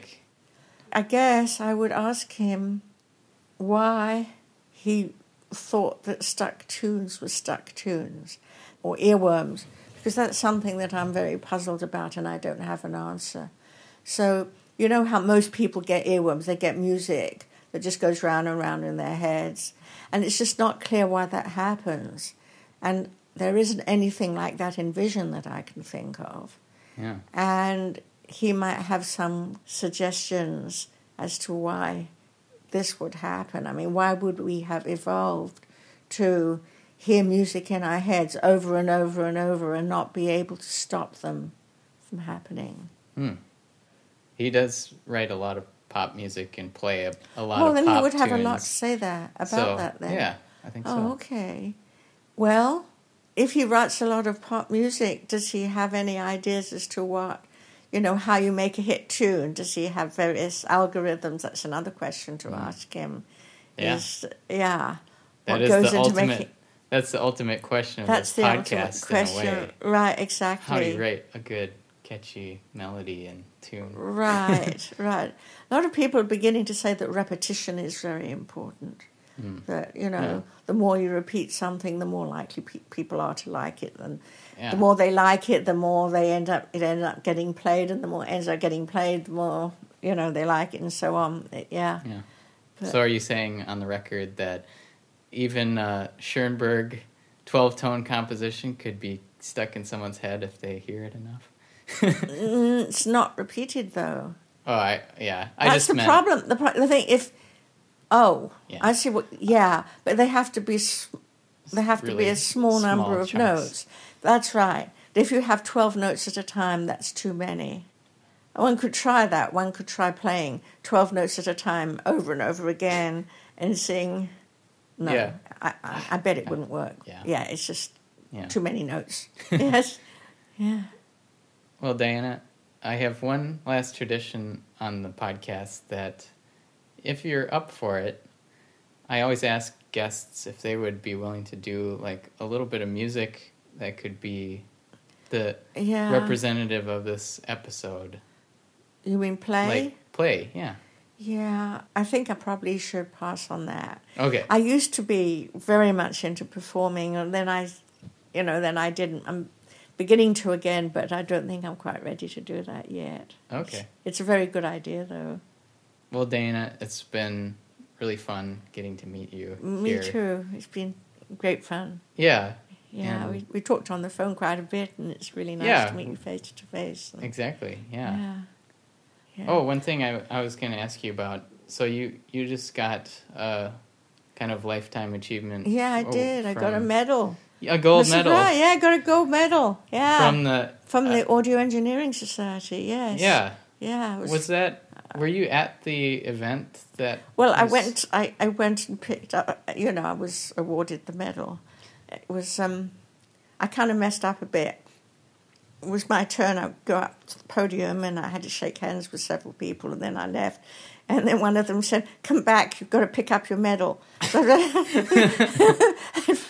So I had to go back and get it. But yeah, I do indeed have it. Oh. Yeah, I do feel very honoured. It was Well, really congratulations. thank you very Yeah. much. Yeah, I was actually at that convention at the beginning of the Oh, did you the interview California people there? tour. Yeah. I interviewed one guy, but Yeah. yeah, I was only there for a little bit. So Yeah, unfortunately, what happened was I went for that, but then after that, I don't know what happened. Must have got a bug or something, but I wasn't feeling well, so I had to leave. I was intending to be there for several days. So. Sure. But they are great. I love the Audio Engineering Society. The people there are very open-minded and have a great sense of humor, and they're very, very devoted to audio. Yeah. Yeah. Well, thanks, Diana, for inviting me here to your home, and it's been a pleasure and an honor to talk with you. It's been a great pleasure to have you come, and thanks very much for coming. Yeah.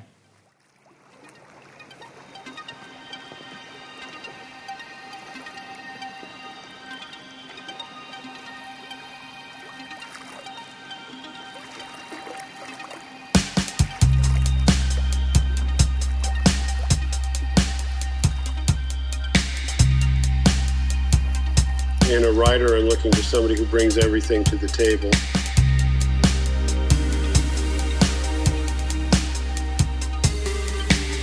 Who brings art, who brings their vision, and particularly who bring their brain to the table. So that they're aware of what they're doing and they're making conscious choices.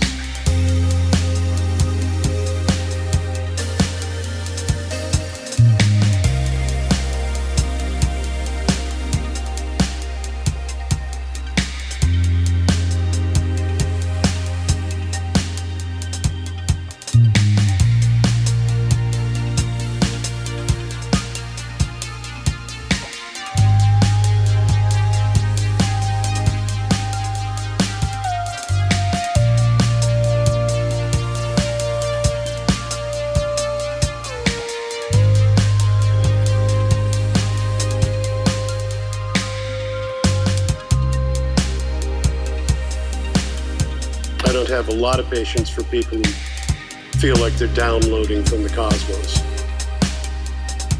Just like, that's how it came out. Okay, great. Now let's make it better. But, just writing from a place of understanding rather than from a place of fear, where you're just grateful for any idea that comes along and you don't want to change it because you don't know how.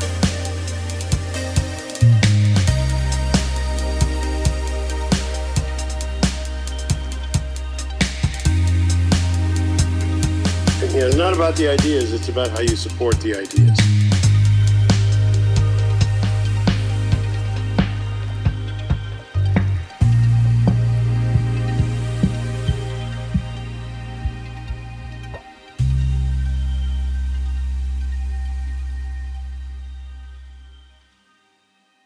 I'm here with my friend Bubba.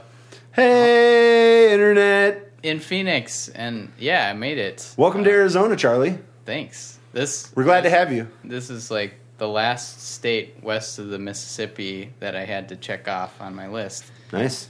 Got to get to Hawaii and Alaska. How far have you gotten on the East Coast? Or on the east side of the Mississippi? East, I've gotten everywhere except the southeast. Someday, Florida, maybe. But yeah. Well, that's where Harry Potter land is, so. Yeah. So, Bubba Hollenhorst, you might remember from an episode not too long ago. We did talk. We talked a lot about your musical writing. Yep. And you're living in Oregon and playing in a folk band there. Oh, yeah, the country band. The Wheeler County Ramblers. Yes. Wheeler County's hottest trio. Yeah. So I'm excited to chat. We're excited to have you. We're going to have a good week. Probably a nice way to wind down your travels here with just a little kickback and relax in 75 and sunny degree weather.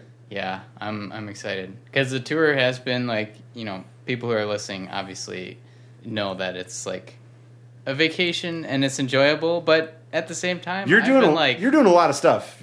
That's a lot of people to talk to. We were just talking about everybody that he's talked to and what he's been doing, and I can't imagine how many hours of editing you're going to have to do. And I do not envy you at all, sir. Yeah. It's I mean, thinking about it, it's like well over 30 hours of footage. Whew. So editing is going to be interesting. But I'm excited. So Bubba just gave me the tour of the house. We're sitting in the music room right now. So I'm excited to jam a little bit? Yeah, man. Make some music together? Hey, anytime you're lucky enough to have a whole room that you can just turn into a room for the thing you want to do most, which is make music, you got to take advantage of it as much as you can, because who knows, someday there might be children or other things that take up the time of all the fun that I'm having currently. So Yeah. I say we make as much music as we can while you're here, Charlie. Yeah, let's do it. And the other fun thing about your house is that there's a switch on the wall that you They're zombie doors, Charlie. All Composer Quest listeners, you're more than welcome. Just give me a shout on the internet. If the zombie apocalypse comes, you're all welcome at my house. Every single window and door has giant metal shutters that roll up and down, and they keep the zombies out. We will be safe. Central Phoenix, give me a call. Yes. Well, Bubba, let's hang out and we'll get to some more. More to come. More to come.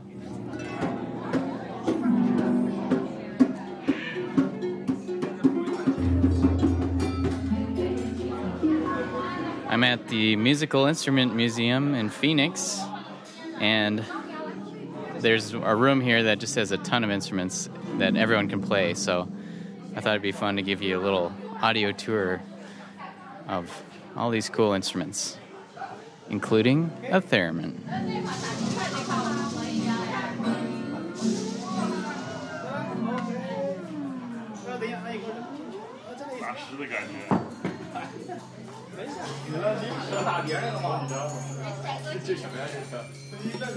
Come on. 能不能？帅哥能出来一点吗？谢谢。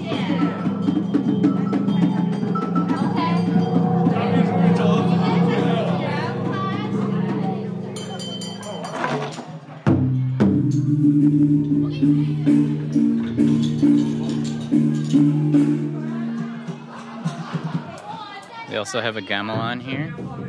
I'm not sure how you play it, but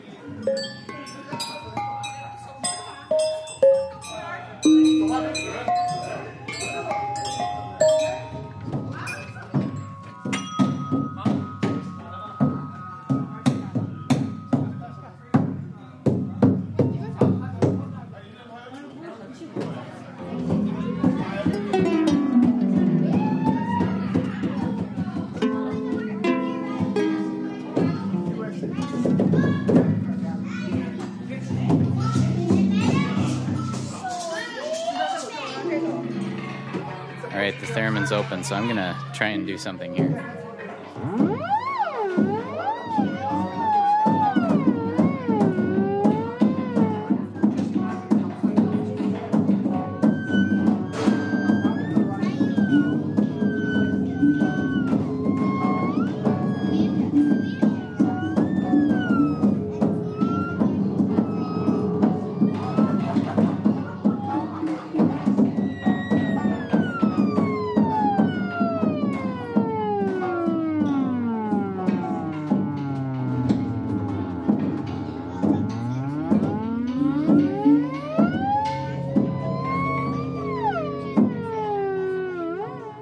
Well, it turns out a theremin is really hard to control, especially when it's in a room of chaos.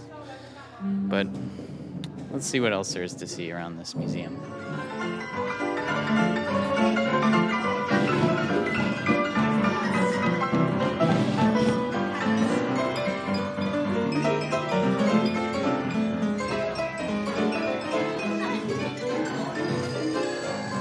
Mary Thea, it's nice to meet you, and tell me a little bit about this musical instrument museum. How did you come to work here? A friend of mine volunteered here, and he said you'd enjoy this, and he was right. Yeah. It's fun. You get to meet people from all over the world, lots of young and old. Yeah. You see a lot of different instruments, and they have How many concerts. instruments do you think are in here? Well, they have 16,000 instruments, but only about 6,000 are on display at any one time. Oh, wow. It was founded by the retired executive from Target. Oh, cool. Bob Ulrich. And we're standing next to one of the most giant basses ever. We're standing next to a giant bass.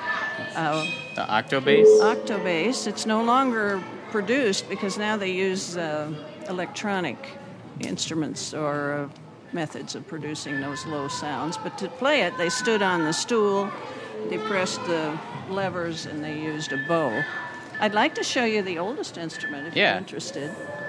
This is from China.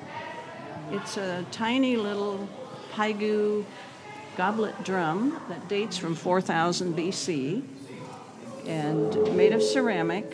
So it's the oldest object in our collection. Cool. So you're just telling me that you are a bit of a traveler yourself, too. I'm a travel junkie. I've Yeah. been to all the continents, and I love to travel. Antarctica, even? Yes. Whoa. When did you go there? About 8 or 9 years ago. Cool. I want to go next to the stands. I haven't been to the stands. Where's that? Uzbekistan, Oh. all 5 of them. Pakistan wasn't on my list, but the other stands are on my list. Oh. I actually just got an email from someone in Kazakhstan Really? that wants to play one of my pieces. So... You should go. Yeah. Oh, that would be cool. Wow. Yeah. So, and you were saying you just had your 80th birthday? I did. And how did you celebrate? I spent a week in Cancun, and on the day when the other 3 went to see ruins I had already seen, I went zip-lining and rappelling and snorkeling in a cenote, an underground river, and swimming with the dolphins. I had a grand time. Oh, that's great. Well, thanks again for showing me around a little bit. And You're very welcome. I recommend this museum to anyone who's in Phoenix. It's awesome. So It's great. Hope you come.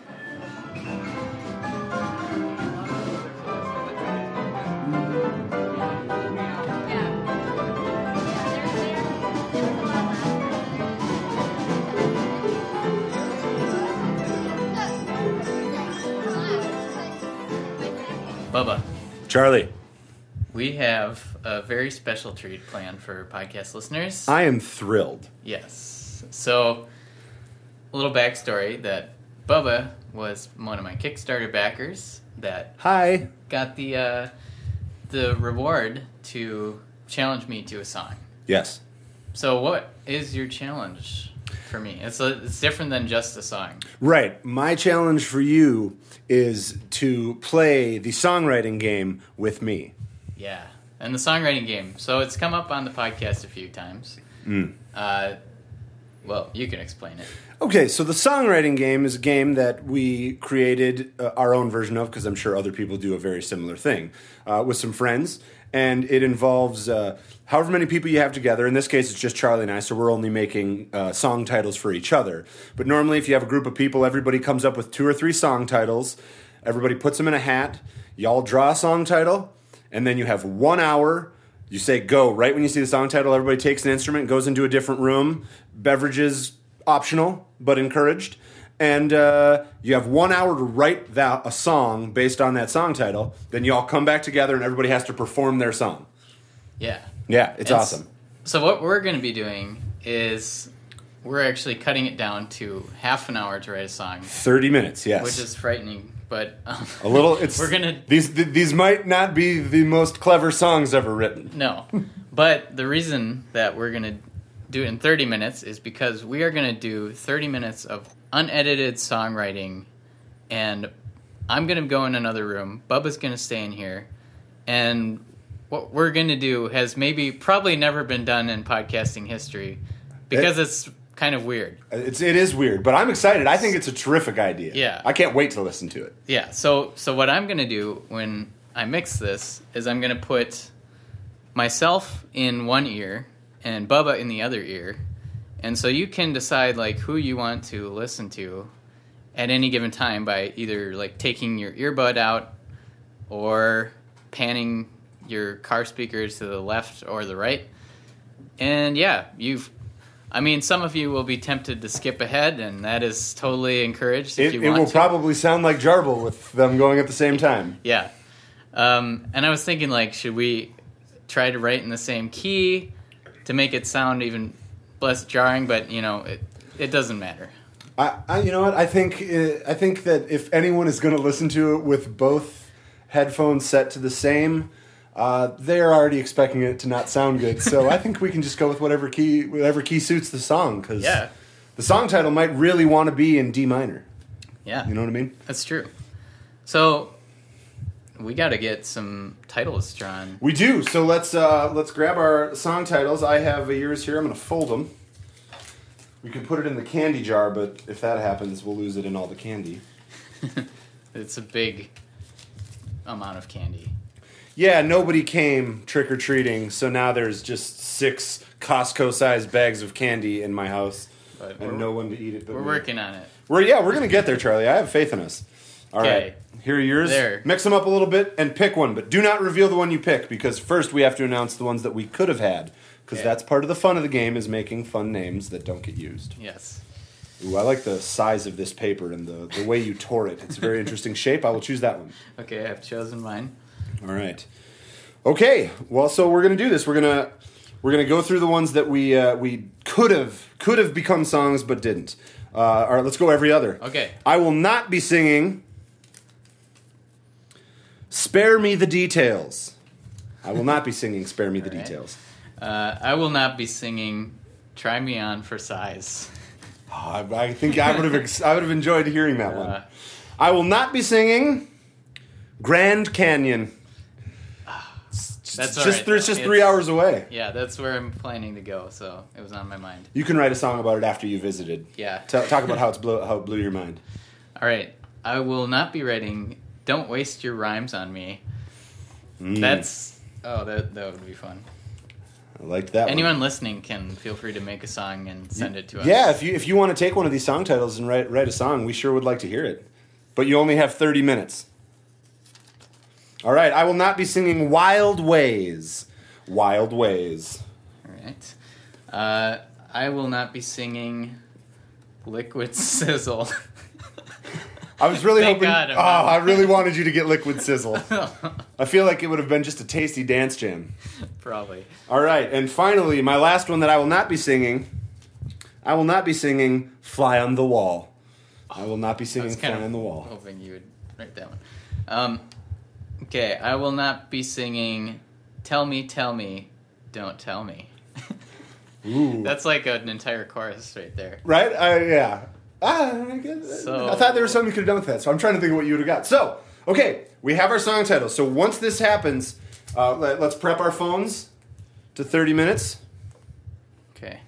And we'll both read our song titles. And what are we going to be doing here? We're gonna be introducing, and then they're going to hear the song, right? Yeah. Okay. So what we're thinking is that once we hear the song titles, you guys are going to hear instantly. We'll flash forward in time. You'll hear what the song, our demos sound like. Right. Then you'll have the chance to go listen to us write the song for 30 minutes. Yes. And then we'll be back with a special surprise. Be back. Okay. Well, then let's do this. I've got my clock set for 30 minutes. And Bubba, what's your song? All right. This is Bubba Holly performing a demo that I'm about to write. It is titled Mr. America.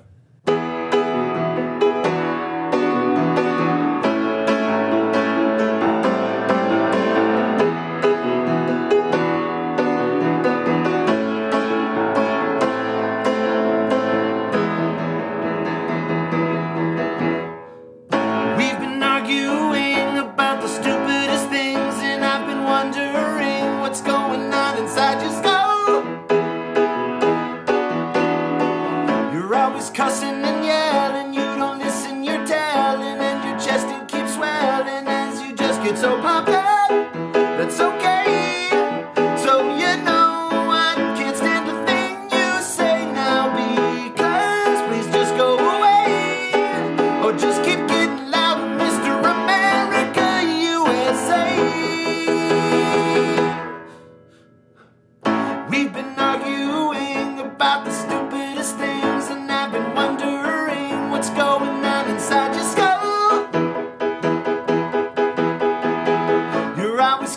and yelling, you don't listen, you're telling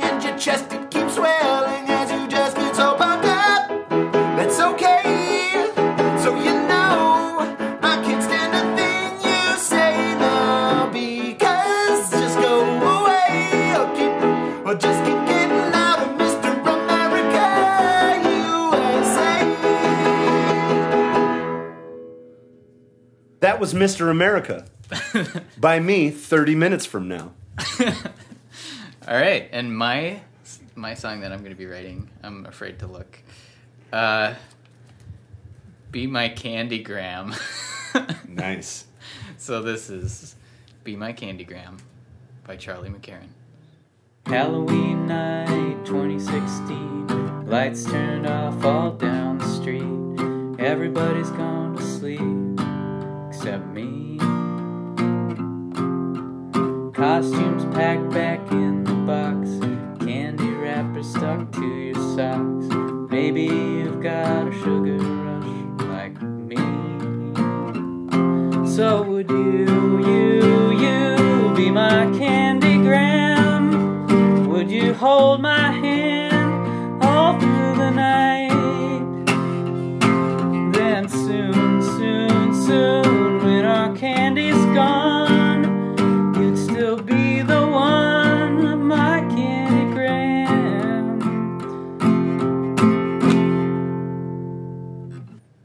Be My Candygram. That was good, Charlie. That was good. I like that. Thanks. It took me 30 minutes. Nice. Yeah, so we got to set our timers and get writing.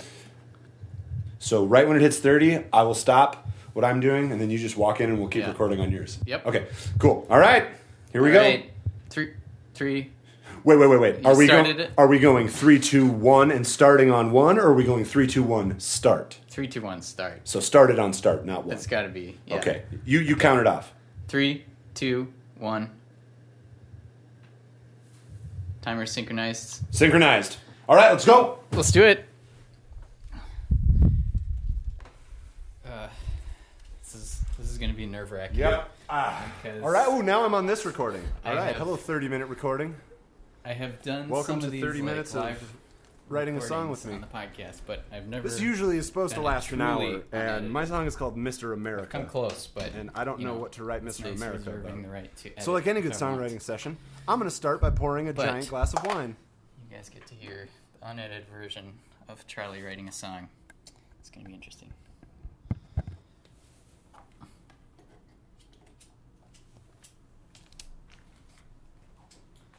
Bubba was kind enough to give me his guitar.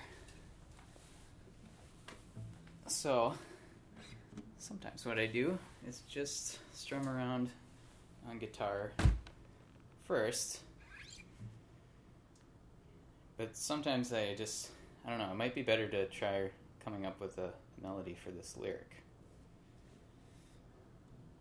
All right, I'm coming back. All right. Large ice water with straw in Gryffindor cup, and a glass of wine filled all the way to the top. Okay. He got the guitar, I got the piano. It's just how it worked out. You can also draw 4 instruments. Say you and your friends are together, there's a piano and 2 guitars, and one of the guitars is crappy. You can build that into the game as well, where you have to figure out who gets to pick first. And they can choose their instrument or their room that they want to write in. A lot of ways to play the songwriting game. A lot of ways.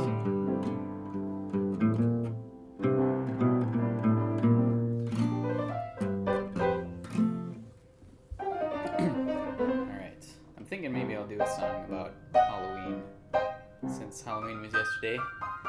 And, like we were talking about, Bubba had this giant candy. Mr. America.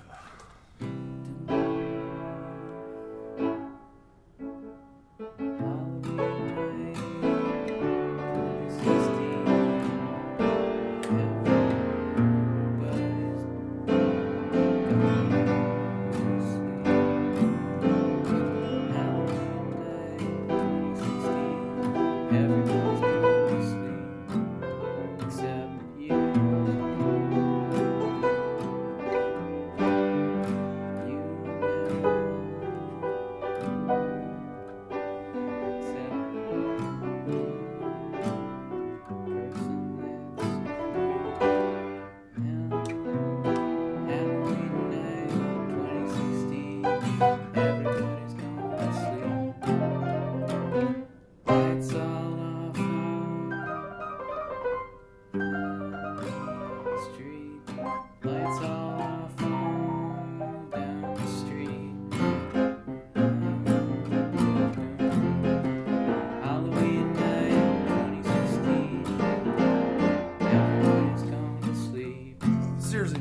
America.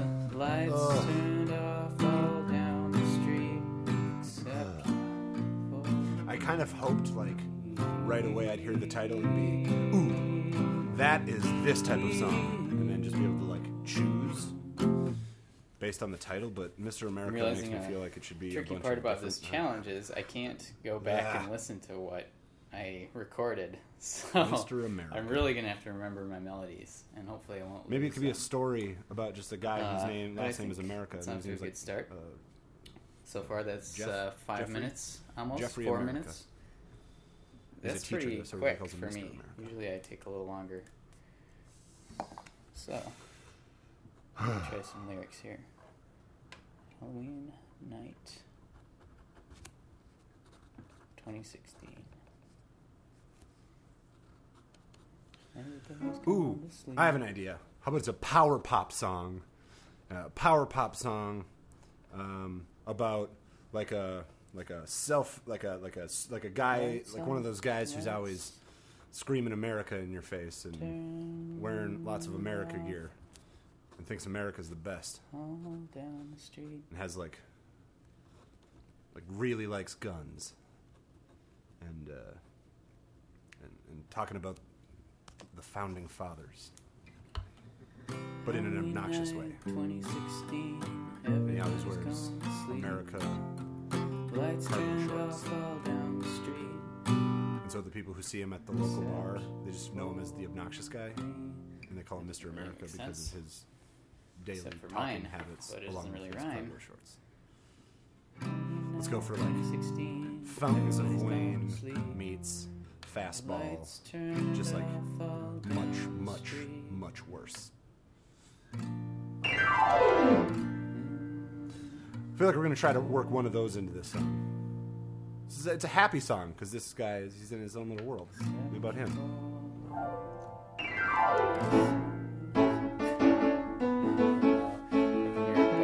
Piano through the door. It sounds like way more energetic than mine. In general, I think Bubba's side will be somewhat more entertaining, just 'cause he's an entertainer by nature. But you can come over to my side and listen to me repeat the same thing over and over and over again until I come up with something good. Alright, so I have to fit the lyrics be my key. It's gotta be the chorus probably at this point.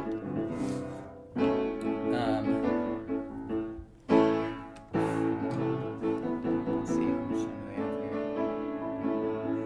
Let's still have 23 minutes. Not too bad. Okay.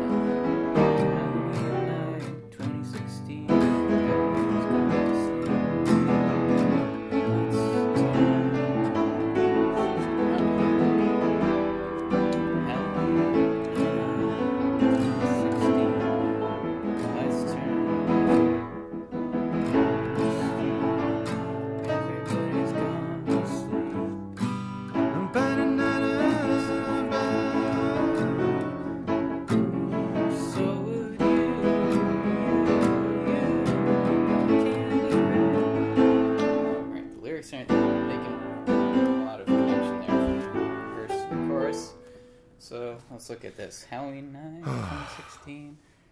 Lights turned off. Well, that's all 10 minutes down gone the by. street. I'll be Everybody's honest. gone to sleep, except for me. I think I figured out the direction I'm going.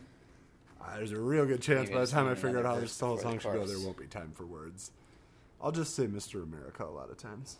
Halloween night, 2016. Lights turned off all down the street. Everybody's gone to sleep, except for me. Costumes packed. I'm also a bit out of back rhythm because in normally I would the have box. the West Wing on in the background. You know, Costumes for added packed inspiration back when writing pop songs.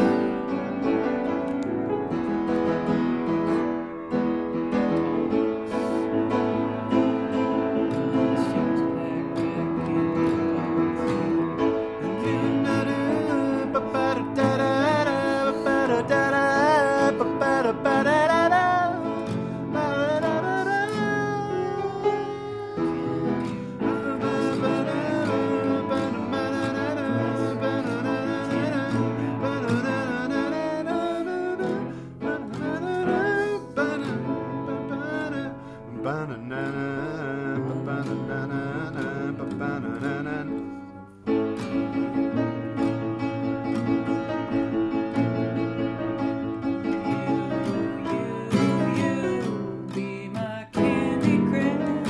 Would you hold my hand?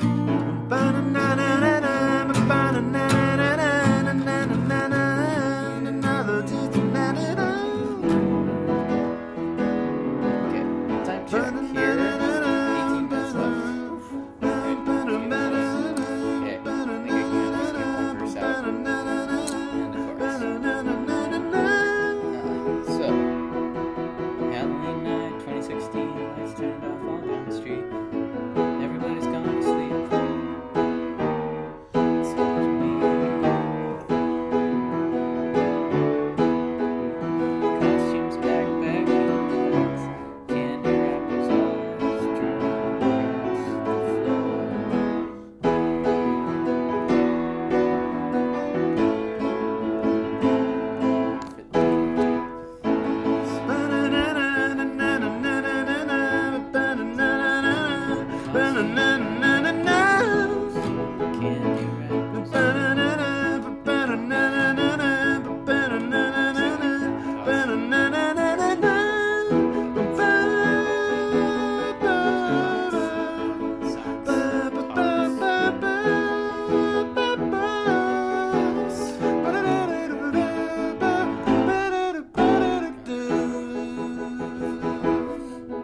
This is when I would edit normally, so you can't hear me just Is that the chorus? toiling away at these lyrics. It's good enough.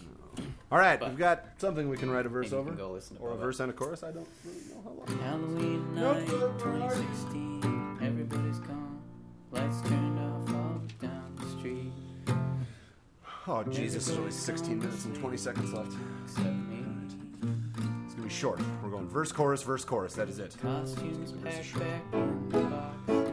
Candy wrappers. Let's go with the chorus first. Excuse me. Candy wrappers got in.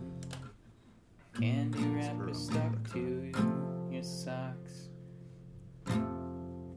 Where did you? Okay, candy wrappers stuck to your socks. Socks. Candy wrappers stuck to your socks.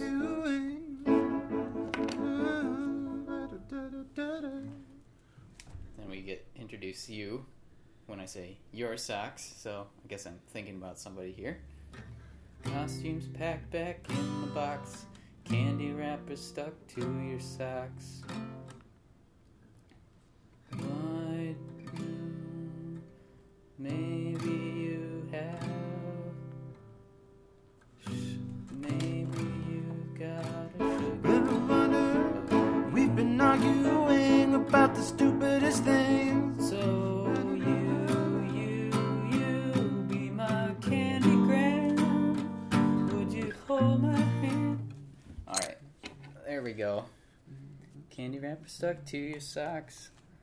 Maybe you've got a sugar rush like me.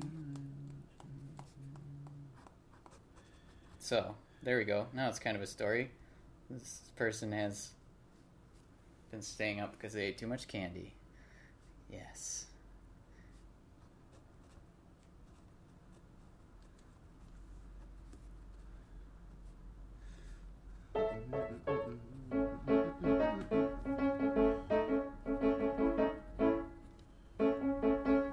Right, we're under halfway there. 14 minutes. This is quick. This is such a good experiment. When you're just forced. I'm really on the hook here because you're all listening. Let's see. Costumes packed back in the box. Candy wrapper stuck to your socks. Maybe you've got a sugar rush. We've been arguing about the stupidest things, and I've been wondering what's going on inside your skull.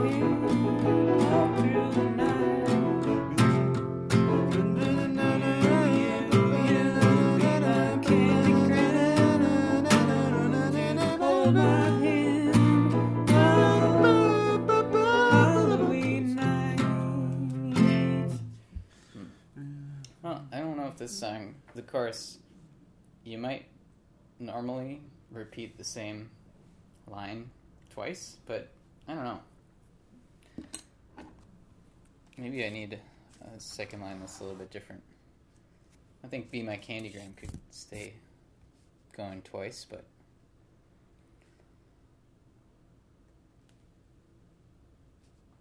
we'll see.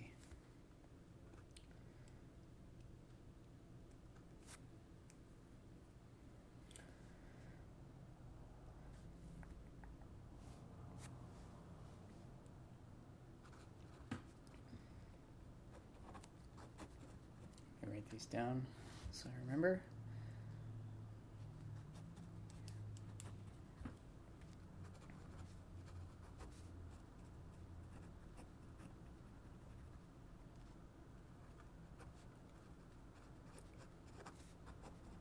So would you be my candygram? Would you hold my hand all through the night? But we're at 12 minutes. I have no time to care.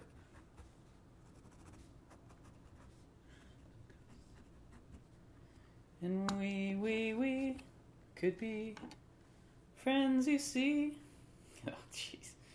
Okay. So will you be my candygram? Would you hold my hand all through the night? And we oh, that's so bad. Nope, goodness, not sing that. So you be my candygram? Would you hold my hand all through the night? And soon, maybe we could sleep when the sugar rushes through me.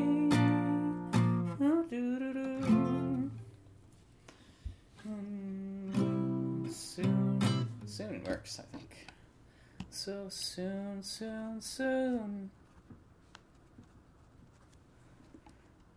Oh, time check. 10 minutes. Yikes. Okay. Soon. Soon.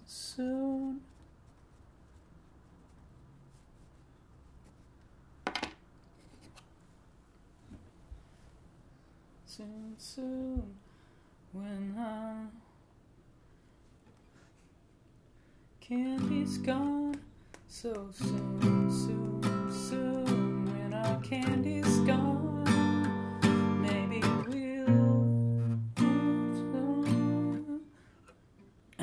when the candy's gone, they can still be friends. Maybe that's where I'm going with this. Let me try from the beginning again. Make sure I remember this. Halloween night 2016. Lights turned off all down the street. Everybody's gone to sleep.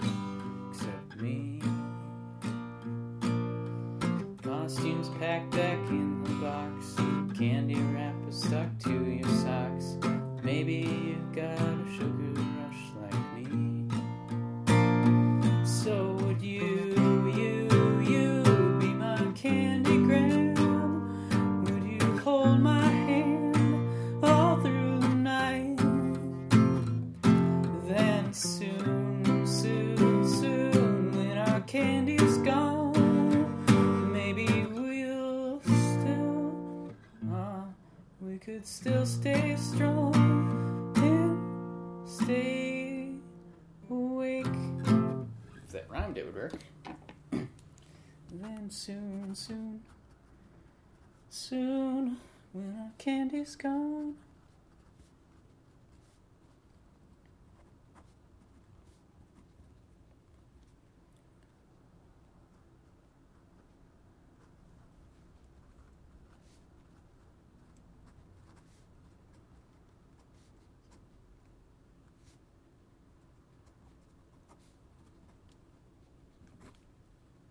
We could still stay strong. I could go. I still want to keep it maybe a metaphor for love or I don't know, friendship or something, but not be Seems too like a verse super about cheesy and almost obvious about that.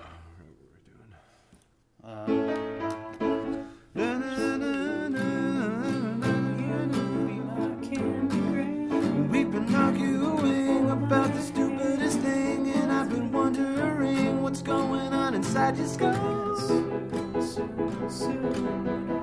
You're always cussing and yelling, you don't listen, you're telling, and your chest it keeps swelling, and your chest it keeps swelling as you just get so pumped, as you just get. You're always cussing and yelling.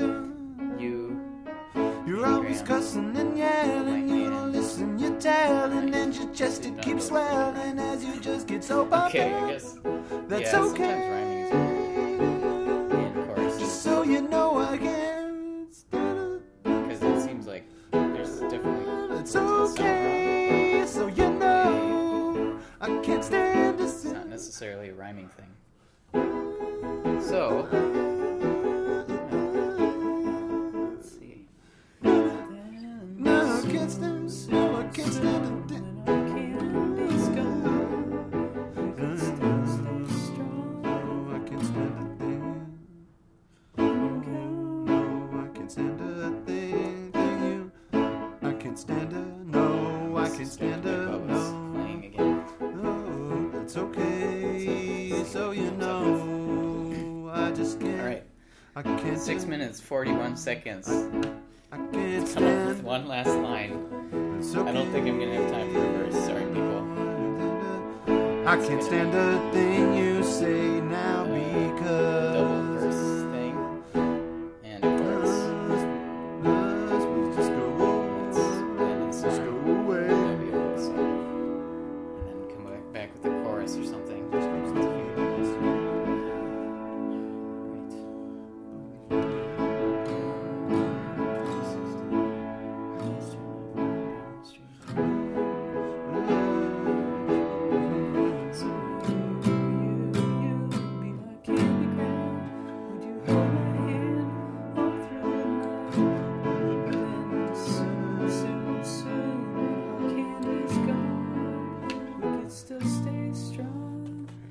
Stay up all night.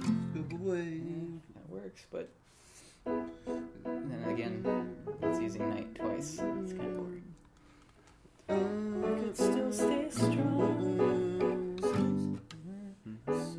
Soon, when our candy's gone, we could still stay strong.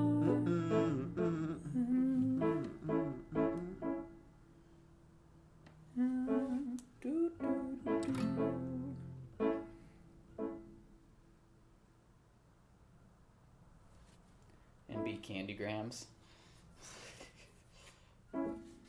It could work. Soon, when our candy's gone, we could still stay strong and be candygrams.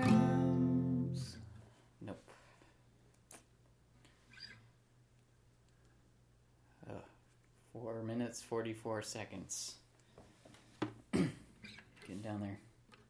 I just need like a decent one as a backup plan, just in case. That's okay.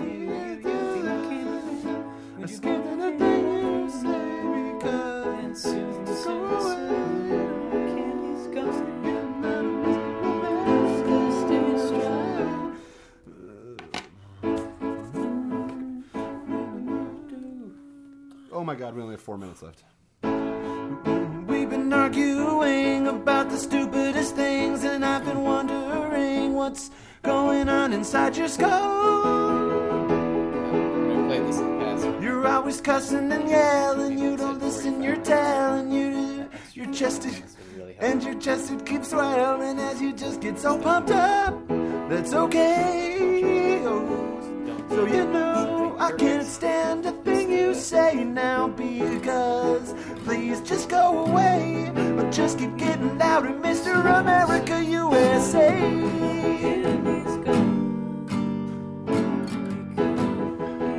Oh, then I can go right back into the intro.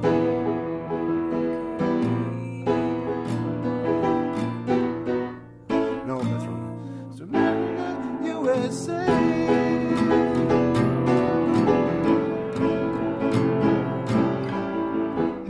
Okay, perfect. I'll just do that whole sequence twice. It'll be like 2 minutes long, probably. A little key change just for But fun like I said, at the end. Okay, maybe I just need a Halloween pun at the end. You, be my candy gram. Would you hold my hand? we have 2 minutes and 55 seconds left. Then soon, when our candy's gone, we could be, you could be the one that be the one, my candy gram.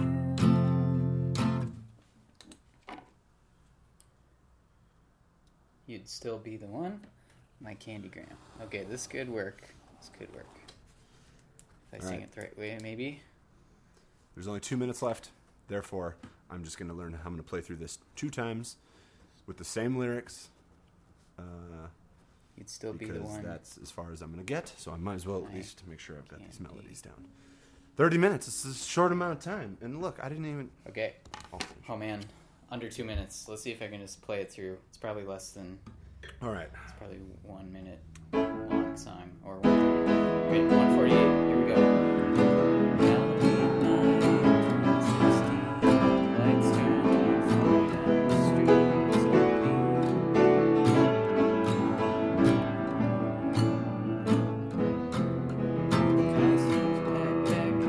We've been arguing about the stupidest things, and you've been wondering what's going. That'll make the song longer too. Perfect. Just songwriting tip. Would you hold my hand? You got a great song, but the song is really short. Though. Just slow it down twice as much. Then soon, when our candy's gone, you'll still be the one, my candy gram.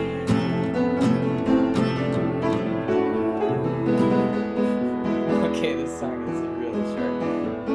I still have 50 seconds left, so it's less than a minute long. But that's okay.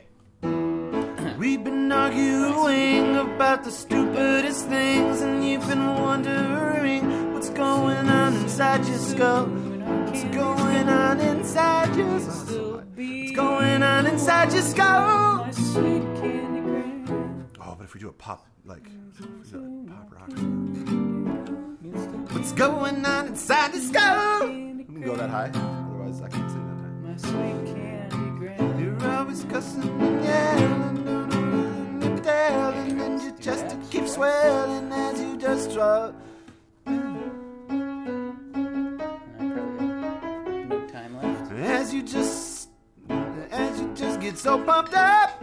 There we go. It's okay, Oh, so boy. you know Okay. I can stand the thing.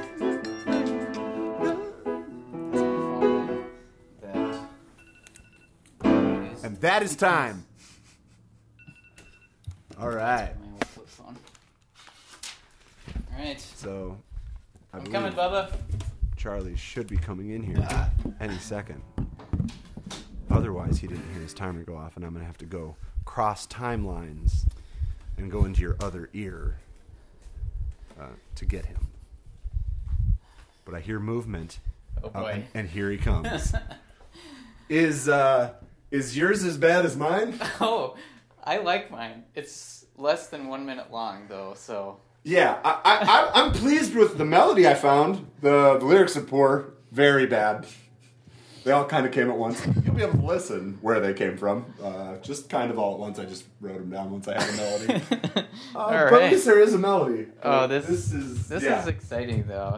So I wrote a verse and a chorus, and I'm just going to sing the same verse and chorus twice to make it a song. Okay. Hey, there's some I'll do old, that too. There's some old songs that did that.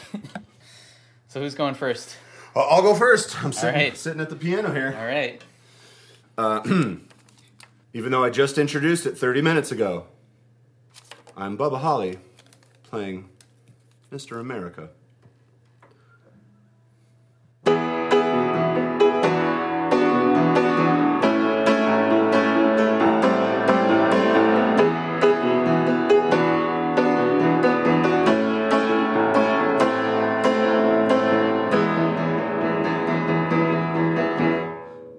We've been arguing about the stupidest things, and I've been wondering what's going on inside your skull.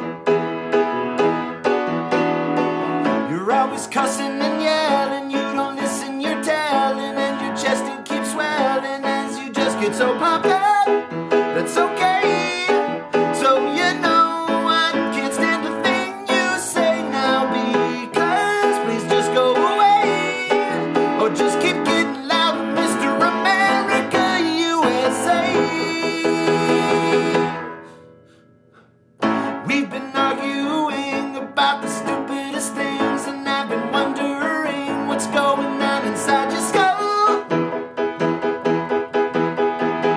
You're always cussing and yelling, you don't listen, you're telling, and your chest it keeps swelling as you just get so pumped up. That's okay. So you know I can't stand a thing you say now, because just go away, or just keep getting louder, Mr. America, USA.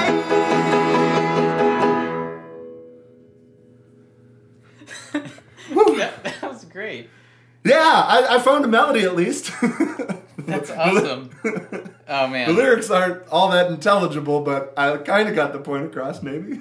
Oh man, I like that a lot. Thank you. Thank you. That is my 30-minute Mr. America. Sweet. All right, you're up. All right, I'm up. Hey, did you narrate yours? I narrated a lot of mine. Okay, good. Well, there were parts of it where I just didn't talk for 10 minutes because I was trying to write words, but I was basically mumbling my thoughts as I spent the first 10 minutes getting absolutely nothing accomplished. Okay, good. I knew you'd be entertaining. I don't know if it was entertaining. It might just... All right, let's do this. What's your name and what's the song, please? Okay. My name's Charlie McCarran, and this song is called Be My Candygram. Halloween night 2016, lights turned off all down the street. Everybody's gone to sleep except me. Costumes packed back in the box, candy wrappers stuck to your socks. Maybe you've got a sugar rush like me. So would you be my candygram? Would you hold my hand all through the night? Then soon, when our candy's gone, you'd still be the one, my candygram.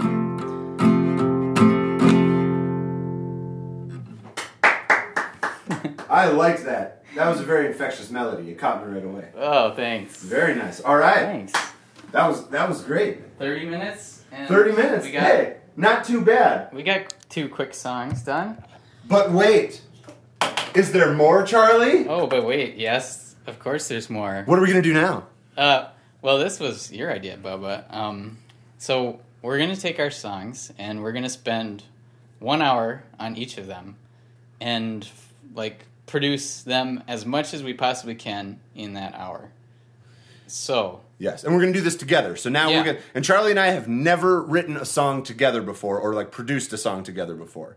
So now we're going to team up and spend an hour on each song, and we're going to do the same thing. We're going to set a clock, and we're going to start mixing in Pro Tools, and we're going to try to put together the very best recording of both of those songs. And if we have time, we're going to try to finish them out. They both were a little short, so we might try to add a second verse and get some lyrics jotted out. But we're going to start right now on... We're going to start on my song, and then well... we'll have some commentary afterwards, maybe. And you'll get the abbreviated version. We're not going to record ourselves, like, tweaking. Right, yeah, no. We'll give you a few minutes right now of us producing, but then and then right after that we'll play the songs for them, right? So, all right, let's do this. Time to produce Mr. America and then Be My Candy Graham. Be My Candy Graham. All right, let's do this.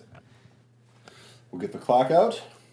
60 minutes is on the timer. Ready, set, begin. All right.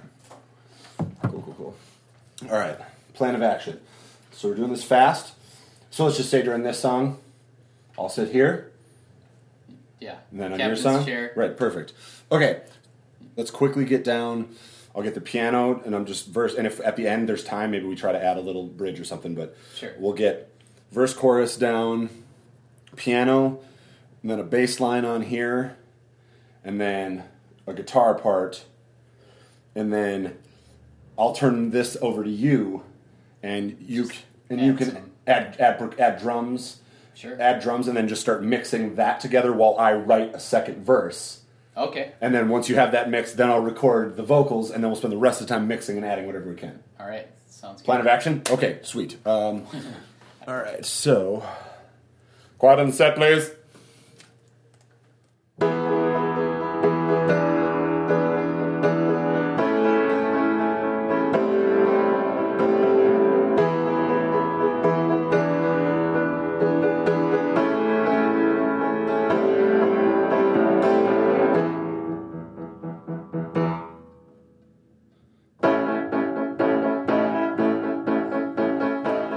All right. 50 minutes remaining. 50 minutes. So at that pace, we will have one instrument for every 10 minutes.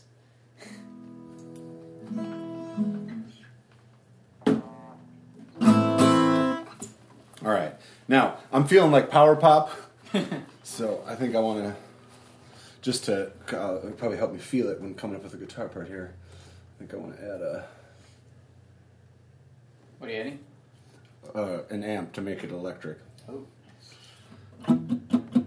So you just use acoustic as electric all the time, huh? Yep. Oh.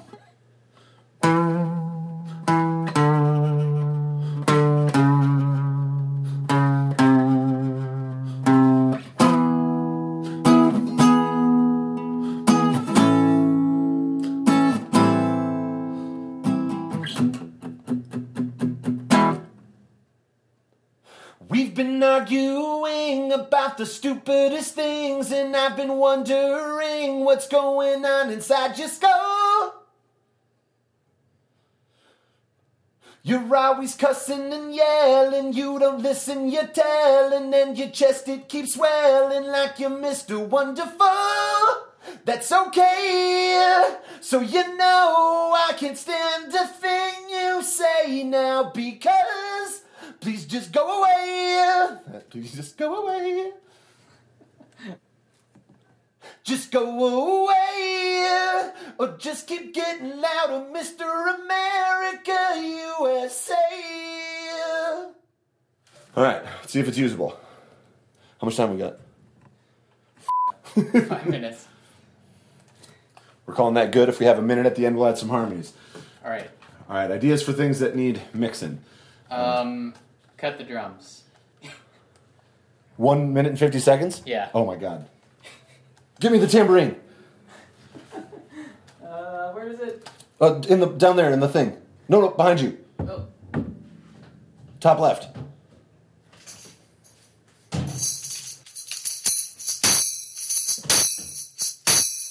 All right. One take. One take.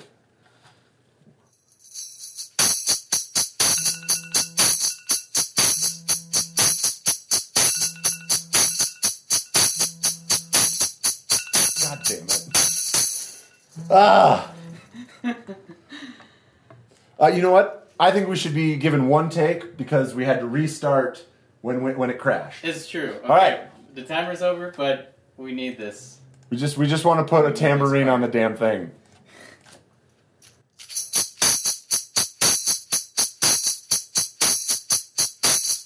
Nice. All right. I shall save and mix down.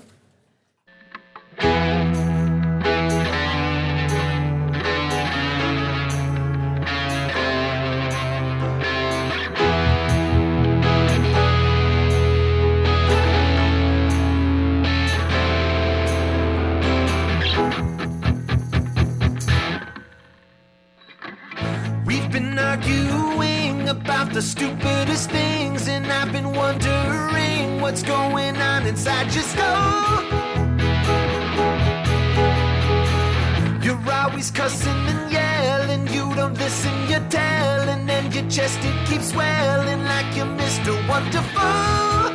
That's okay, so you know I can't stand a thing you say now, because just go away.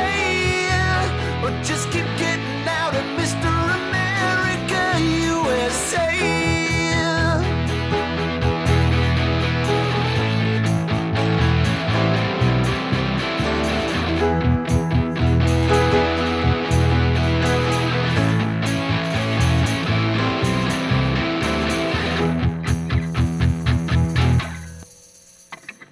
You're always talking about freedom and guns and why we need them. The founders guaranteed them. Our country's better than yours. Your temper's starting to shrink and now you're starting to drink. You tell us not to think about drinking anything but cause. That's okay, so you know I can't stand a thing you say now, because please go away, or just keep getting louder, Mr. America, USA. Keep getting louder, Mr. America, USA. All right. All right. So we're on to Be My Candygram, and the question is, do we spend any time trying to add another verse, or do we just try and make it Yes. a really good production? Okay. Here's if you trust me, here's what I think. Yes. I think that this song is worthy of if a second verse, if not a bridge and a final chorus. All right. So here's what I think. I think that you should lay down the guitar, and then you should let me futz with maybe just putting just a light piano or something over it while you write another verse. Sure. And then I can start trying to mix it right away, and then you can come back with a verse. Sure. Here we go. Ready? Ready. The 60 minutes begins. But, oops, clock is over here. Clock is over here. Clock is over here. 60 minutes begins now. Okay. I'm ready. All right, what do you want? Guitar. Guitar, okay. All right, here we go.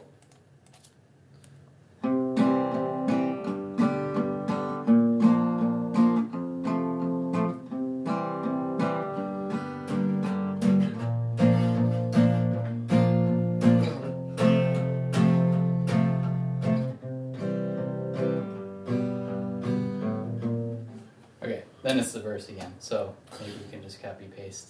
Yeah, I got it. All right, you go write that second verse. All right. What do you want on here? Piano, bass, no bass? Piano, sure. Add whatever you want to Okay. try.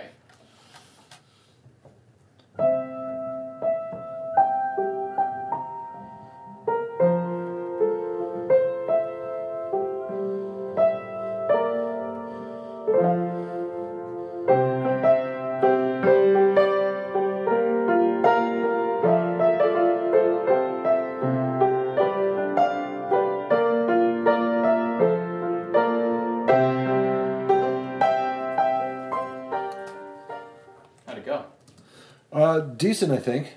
You got another verse done? Yep. Nice. It's not the greatest in the world, but it'll work. Soon when our candy's gone, you'll still be the one, my candy gram. Oh, soon, soon, soon, you'll be my candy. Oops. Wasn't quite the lyric I was going for. All right. All right, ready? Yep. Punching right there. And soon, soon, soon, when our candy's gone, you'll still be the one, my candy gram. All right. That's the first time I've done like a vocal take pretty much one take. Yeah, man. That's good. What kind of a time are we looking at here? 22 minutes. Oh, so all right. I'm going to throw a little production under the vocals here. Should we get vocal harmonies here? Yes, I would love to have you do some. Will you be my candy gram? Nice. Yeah. Okay. You be my candy gram. Hold my hand all through the night. Soon, soon, soon, when our candy's gone, be the one, my candy gram.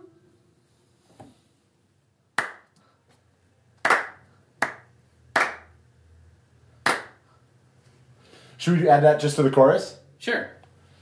How much time we got? 3 minutes. Perfect.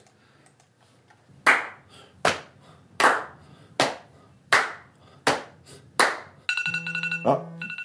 Well. All right. Let's give it a listen.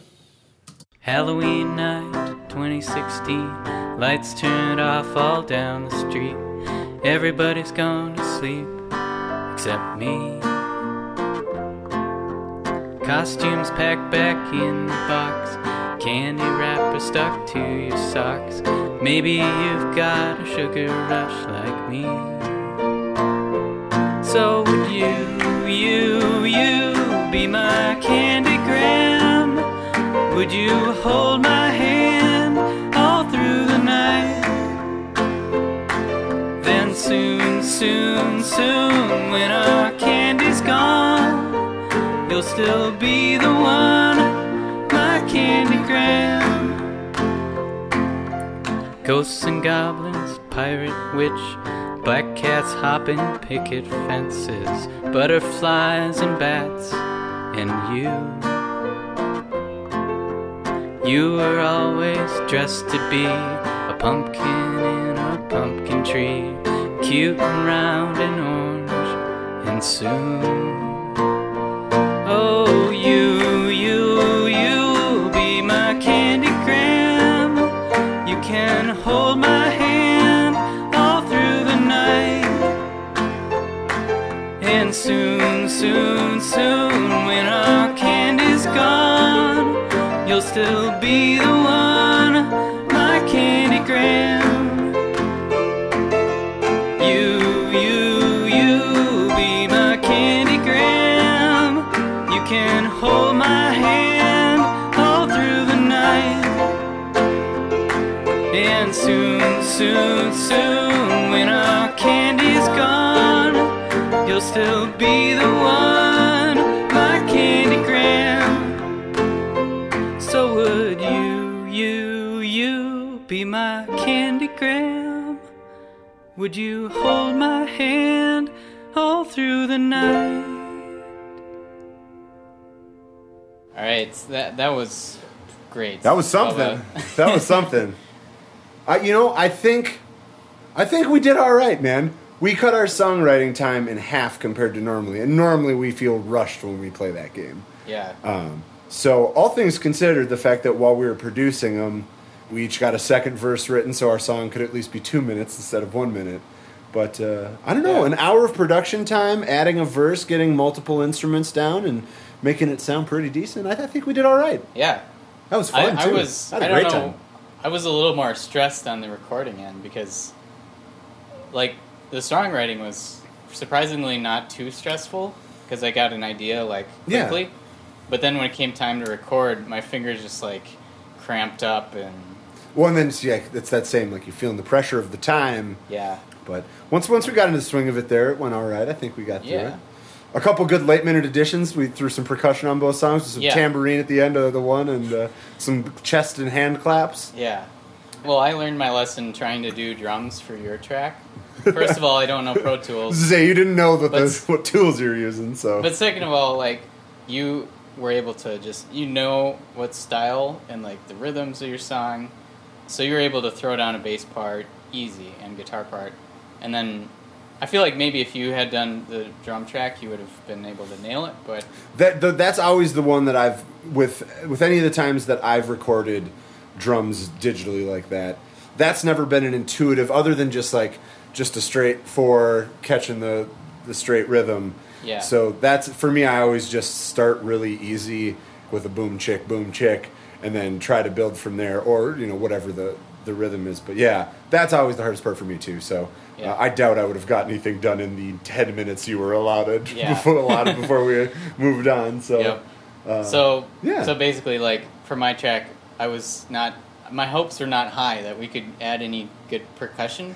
But surprisingly, at the last second, turned out well, man. Yeah, at the last second, I was thinking of just a simple clap, slap the knees, and it worked. You'll be my candy gram. You can hold my hand all through the night.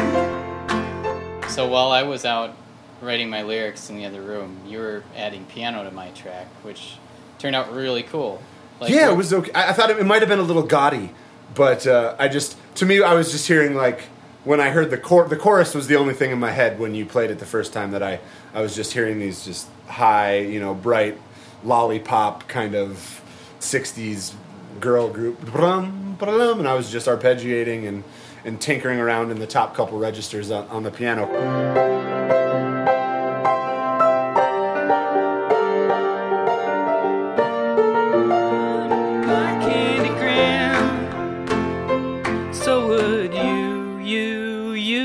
Be my candy gram. Would you hold my hand all through the night? I'm really happy with mine. How do you feel about how yours turned out? Not bad. I wish we had a little more time, because I would have liked to make it a little more driving, like a little more power pop. I think maybe an electric bass instead of using the key bass. And then with just like a drum set playing, Yeah. I think, but I didn't think it would turn out anywhere near that decent. So I'm pleased. I'm not going to complain for an hour and a half total of work. Yeah. That a song called Mr. America turned out at least not terrible. It's pretty bad, but it's not terrible. And listeners, remember, I'd love to hear any of you take that challenge. Yeah. And pick any of those song titles we threw out there before. 30 minutes to write, an hour to produce it. Yes. Post it up online. It'd be awesome to hear if anybody else see what you guys can pull off in 90 minutes. Yeah. Email me, charlie@composerquest.com. It's an on your honor system, but it's way more difficult than you think. Yeah. Sweet. Well, let's relax in the AC tonight and get back to talking about the details of your songwriting life tomorrow. That sounds perfect, Charlie. Yeah.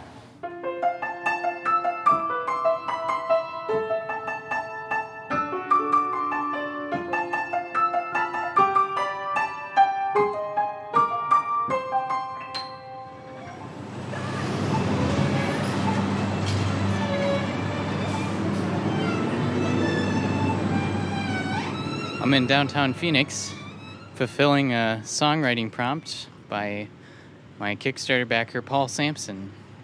Paul gave me the challenge, Bernard Herrmann orchestrates lunch at the Jefferson Hotel. And I had no idea what that meant, but I did some research, and turns out the first scene of Psycho was set in Phoenix.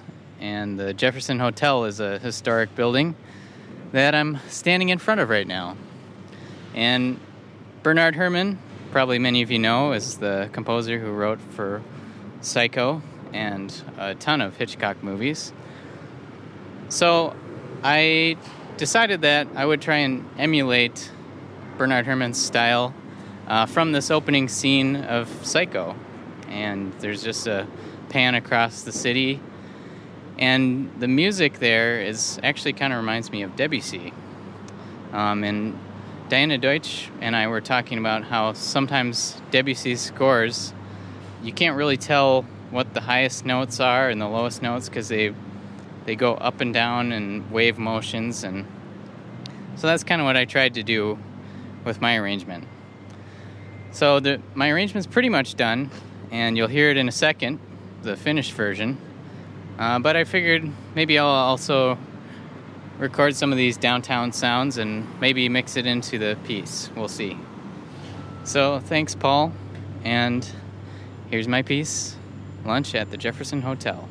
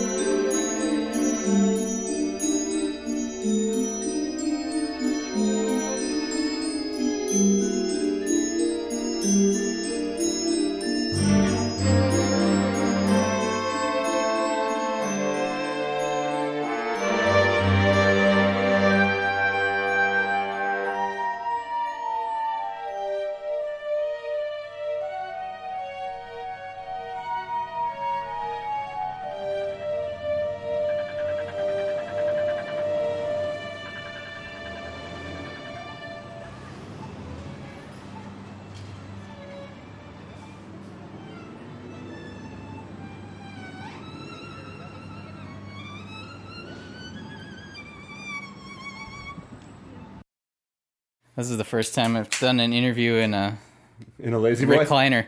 Not just any recliner. That's a 1970s Lazy Boy that you're sitting on. Oh, really? They don't make comfort like this no more. I've fallen asleep in it 2 nights in a row. It's too comfortable. Even the World Series, the Cubs just won. I was of 3 people watching, I was the only one who watched the end of that game. Oh, baseball. Yeah. It's just the best. So, Bubba, it was about a year ago, probably, when we had our interview. Sounds about right. And we talked a lot about your past musical projects. Yeah. But since then, you've released a solo album. Yep. I released a kind of just a weird piano pop album last spring, and continue to work on the musical. Yeah. A few other projects ongoing. Wrote another theme song. Last time we talked about my podcast, The Weekly Awesome. Yeah. And that was a week before that turned out to be the last episode of that podcast that we've released. Oh. It was an awful lot of work, and we didn't have a whole lot of energy or time. Yeah. But we talked about theme songs on that. Yeah, you made about that podcast because it was fun. That was one thing I missed, doing theme songs. So I wrote a new theme song for my cousin Louie's podcast. It's a podcast about amateur baseball in Minnesota. It's called Town Ball Talk. Since 1857, when the citizens of Nininger decided to organize a baseball club, the people of Minnesota have been crazy for the sport. In its heyday in the 1950s, the state boasted 799 town ball teams. Today, Minnesota can claim more than 300 amateur teams, the most of any state in the U.S. Across nearly 160 years of organized play, town ball has spawned countless memorable characters and stories, and we aim to meet those characters and hear their stories. This is Town Ball Talk. You were telling me about your process for doing the interlude music. Okay, so I don't want to sound like an asshole or a beep hole, but a lot of like radio shows and podcasts over the last many years have, and I don't know where this started, but I just like feel like it was public radio, where first you have a welcome, and then you have a little pre-interview kind of chat, and then you have an interview with someone, and then you go to the sponsor, and then you go to this part 2 of the interview, and then you come back for an analysis of the interview, and then you have a goodbye. And then in between every one of those, there's just like 10 seconds or 15 seconds of really random music, and it's never really all that put together. It's usually just some weird keyboard sound and just a slow-moving melody that doesn't really go anywhere and just kind of is like soothing. It's like, oh, I feel relaxed as we transition to the next part. And that's really it. And to me, that always kind of just seemed like what happens when I sit down or have an instrument in my hand and I'm not paying attention. That's what it sounded like to me. So to do the interludes for this podcast, I decided it would be fun to put some music in there like all those other shows do. And so I said, all right, I'm going to pick 2 different settings and go every other time and hit record. After I've lined up all the rest of the editing and everything else was said, I would just hit record where it needed to start, and I would just, whatever I played ended up being the interlude music. So yeah, you want to check out some completely improvised nonsense, feel free to check out the interludes of the Town Ball Talk podcast. Before he could drive, Bob Karn was already playing town ball. Karn joined Luxembourg's amateur team while a student at St. Cloud Cathedral High School. Your solo album, Huggable. Huggable, yes. Yeah, I really enjoyed listening to it. Thanks. I was out at your pool listening. It's hard not to like anything when you're sitting by a pool and it's sunny out. That's true. Well, and I realized the album art is basically you sitting exactly where I was sitting next to the pool. We decided, hey, why not use the beautiful fake waterfall and bushes by the pool to make an album cover. Yeah. I really enjoyed making that album. It was my first, full attempt at an album from home. And I was kind of excited to try to learn a little bit more and gain some competence on the production side the last couple of years. And so... Yeah. I realized, a cool trick that you do with your melodies. What's that? It's like... Tell me. When you repeat a line... you never really repeat it the same way. There's some, different inflection, or it's, on a different beat. The song that made me think of it is So Much Better. I see the future bloom and you make me so much better. You make me so much better, baby. So much better of a man.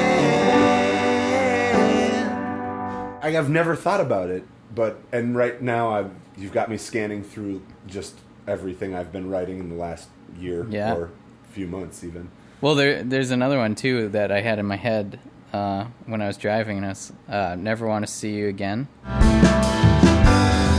I don't ever want to see you again. I don't ever want to see you again.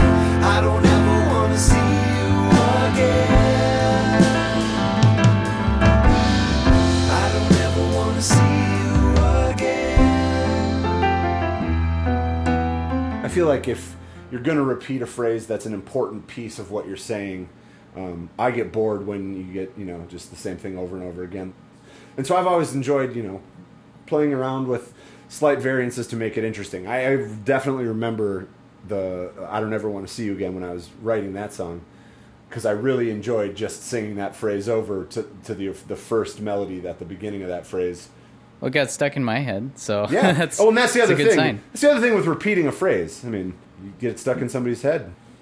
So this leads perfectly into my question chain question for you from my last interviewee. Oh, yes, question chain question. So my last interviewee, Diana Deutsch, who is a founder of music psychology. Oh, good, yes. So she asked... I have no business being on a podcast with someone that informed, incredible. Yeah, but she was curious, though, from as a songwriter's perspective, what do you think makes an earworm? Something that gets stuck in your ear? I think the melody is the most important part.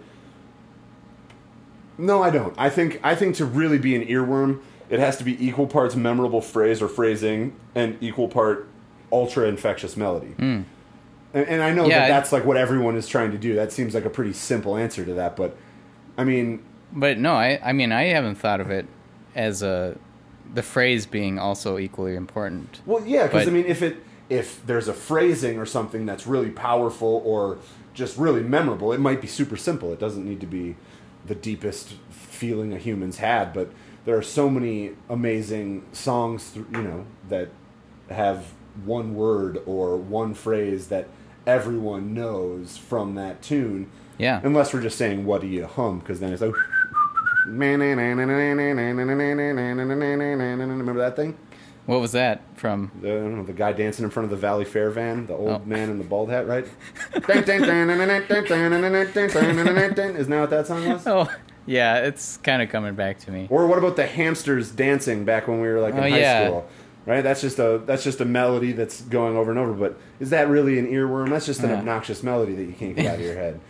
Fun fact about the hamster dance song, though. How does that one go? Do you know what movie that's from? Is that the dee-da-deer, dee-da-deer? That's from Robin Hood. Yes. Yeah, man. That movie's amazing. Yeah. And here we are, back on topic. So, how many episodes do you have left after this? Just one. There's one episode left. Okay, so I get to ask a question of your final guest. Okay. One of the final guests. There'll be a few. One of the final guests. Excellent. All right, here's my final question for one of your final guests. I would like a passionate and detailed defense of who is the best Beatle and why. Ooh. All right. So, I'm kind of curious, just because I've never asked anyone on the show. You use medical marijuana regularly. I do. I'm just kind of curious, like, from a creative standpoint, not that we're endorsing drug use for necessarily on the show, but right. I'm just curious, like, what does that do for you as a creator?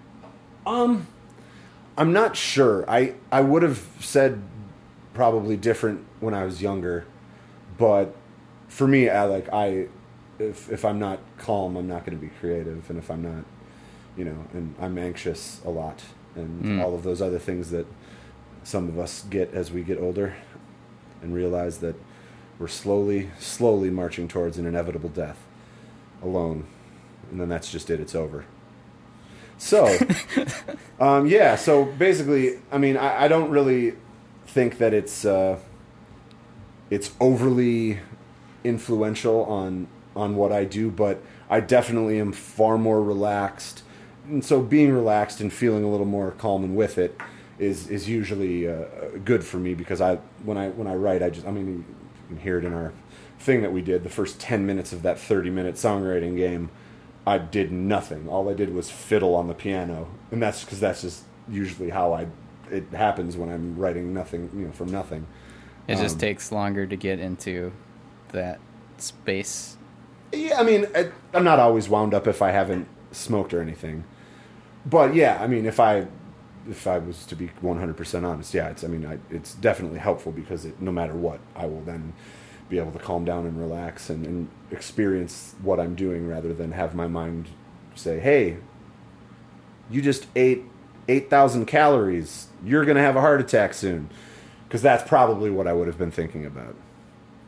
But my card is because I have chronic back pain and shoulder pain from throwing too many fastballs. Yeah. But, yeah, I mean, that's how I use it. Yeah. And it's like I'm 1,000 times more productive in life and everything else. But yeah, I mean, in the last 2 years since I've been down here, I've written twice as much stuff. I finally started a musical I had been writing for 4 years, and not only did I finally start it, we're almost done with it. Released a few albums and have probably written 100 songs in the last 2 years on top of that. So, well, that's interesting to hear your perspective on it, because I don't drink or do anything really like that. So, yeah, 23-year-old me would have probably went a little different direction, more of like I don't know, I was never any good at guitars, but man, I just get real high and then throw the old guitar on, and just for 3 straight hours, man, I was soloing away. I felt like I was killing it. So I found out this week that you have a similar interest as me in designing board games. Yeah, that was a treat to find out that you had a board game, and I have a board game in the other room in a box that I made. Yeah, that we're going to play tonight. Yeah, we're going to play tonight. Borders and Blessings. Watch for it on your bookshelves, like 2019 probably. So, like, what about board game design do you think drew you in? I like games, just all kinds of games. And so the idea of, I think I can make a great board game, and I think that I love storytelling. It's not, other than music, the other thing I like doing is I'm a terrible writer. I once had a college professor tell me I had the worst grammar and syntax of any college student he ever met. So I've never ever really gotten into that type of writing, but I really like storytelling. I mean, same thing with the musical. I had this idea for a story, and I used my ability to write songs with part of it. Same thing with a board game. They get to create the story of the world or the story of the game. And the idea of creating that seemed like a fun challenge. So, yeah. So, I don't know. What do you like about it? Like, what draws you to it? Well, I'm kind of like, I realized kind of like with all my creative endeavors, I like solving puzzles. And for board games, you're kind of like doing that on a meta level because you're creating a puzzle for other people to play and figuring out like the balance things and like what would be cool mechanics. Like that's the most interesting to me. Yeah. But I liked what you said when we were talking earlier about how like no matter what creative field you're in, it kind of like helps you out in every other possible totally field. I remember the analogy because this came up recently with the podcast I was talking about earlier, Town Ball Talk. We were talking about specialization in sports and how even in the 20 years since we were little kids, we used to play baseball and basketball and soccer and football. Like we played everything. Now it's just like specialized. You're a baseball player. This kid plays baseball 12 months a year. I think that's crazy because I played a ton of sports when I was young, and the reason I was so good at this one was because all of these weird little things that you pick up, you know what I mean? If baseball was the thing I was best at, surely the creativity and the touch and the passing and the hands and all of the extra stuff that came from basketball for sure played a reason for why I was better at that.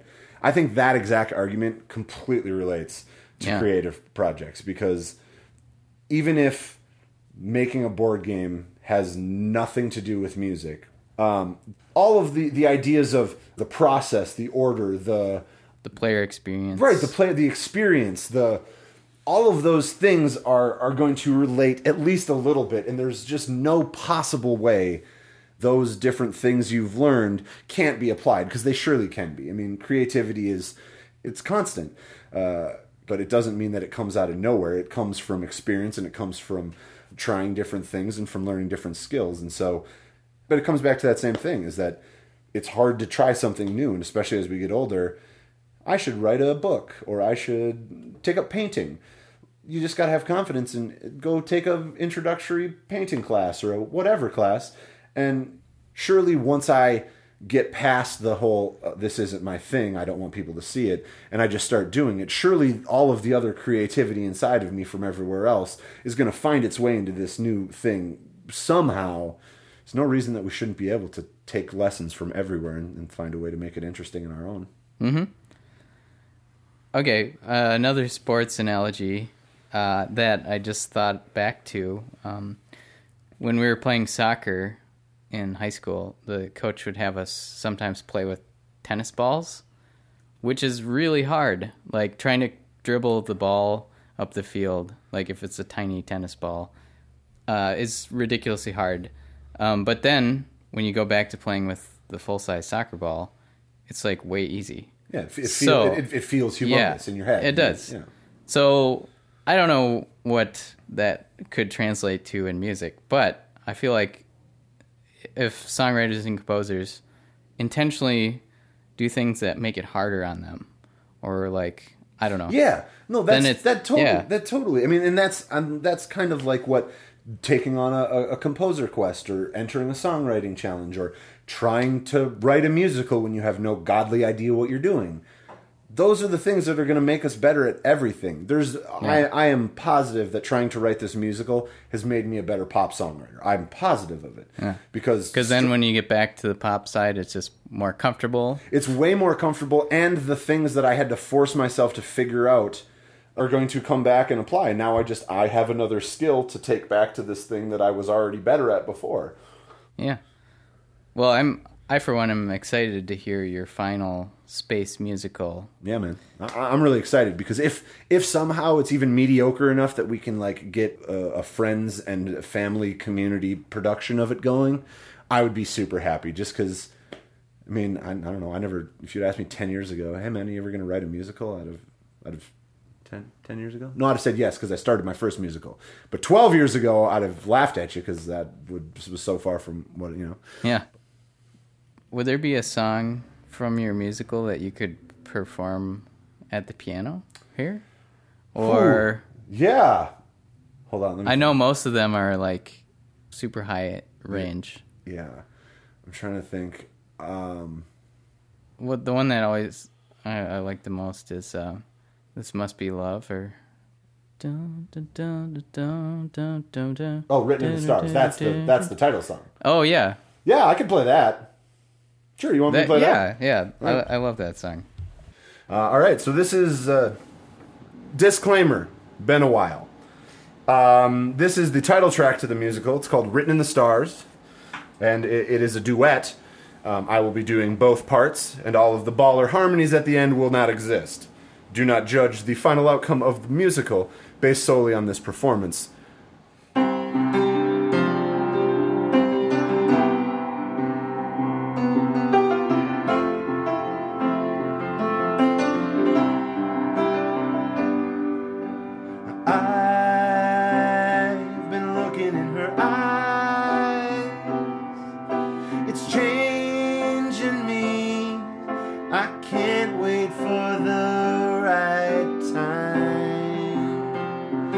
Time's been on my mind. Time is finally running out.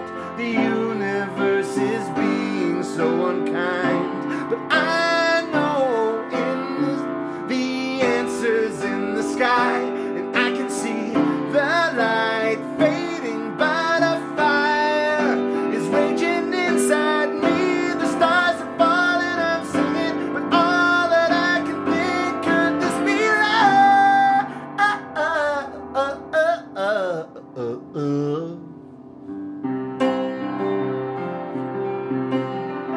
And then they talk a little bit. They're mad at each other, but they know that they love each other right now.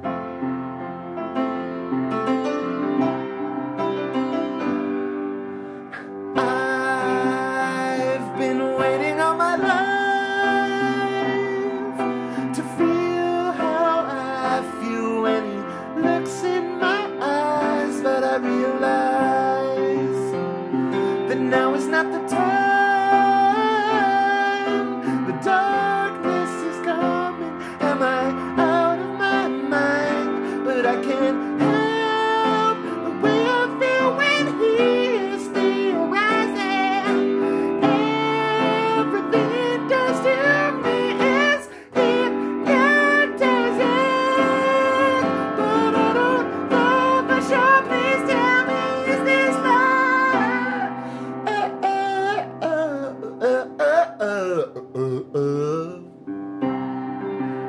And now there's a really sweet story about love and the constellations. And they get mad at each other, but then but it's not really mad. They're like, they're about to get it on. And then their story comes to an end, and they realize that they were meant to be together. And so, in big harmony, they sang, all the stars together are singing, and all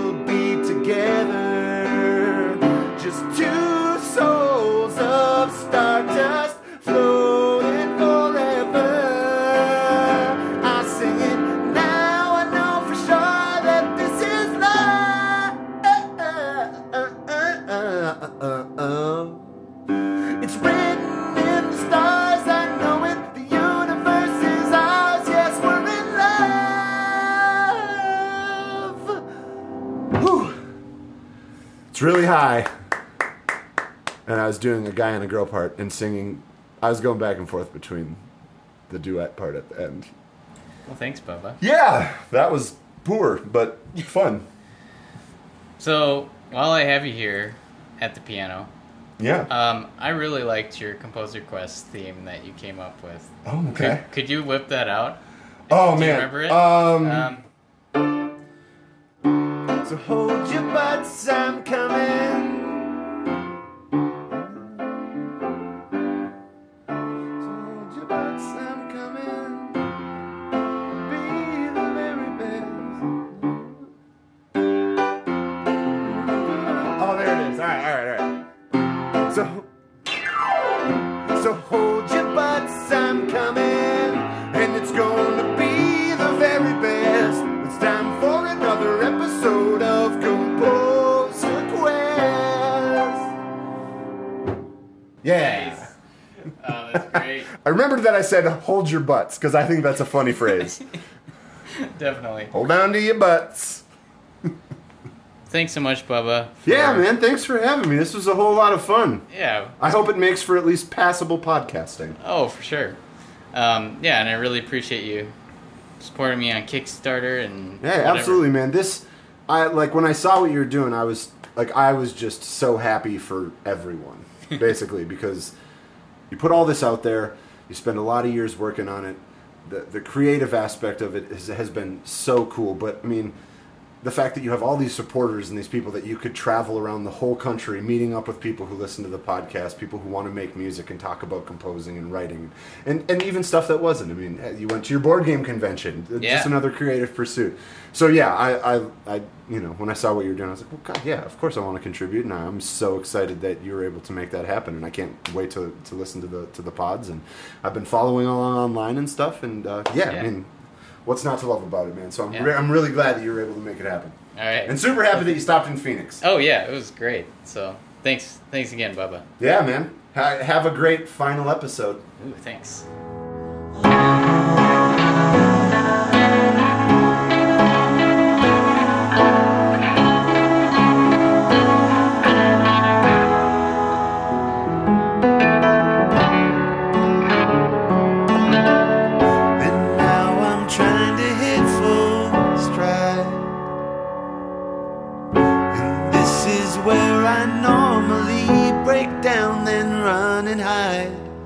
But I know I can, 'cause you're my pride.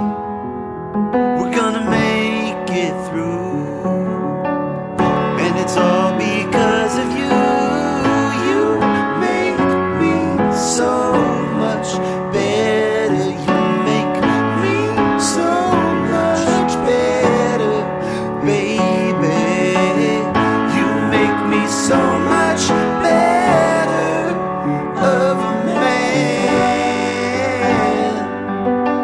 Try to understand, I'm doing the best that I can. I'm doing the best that I can. I'm doing the best that I can. I'm doing the best that I can.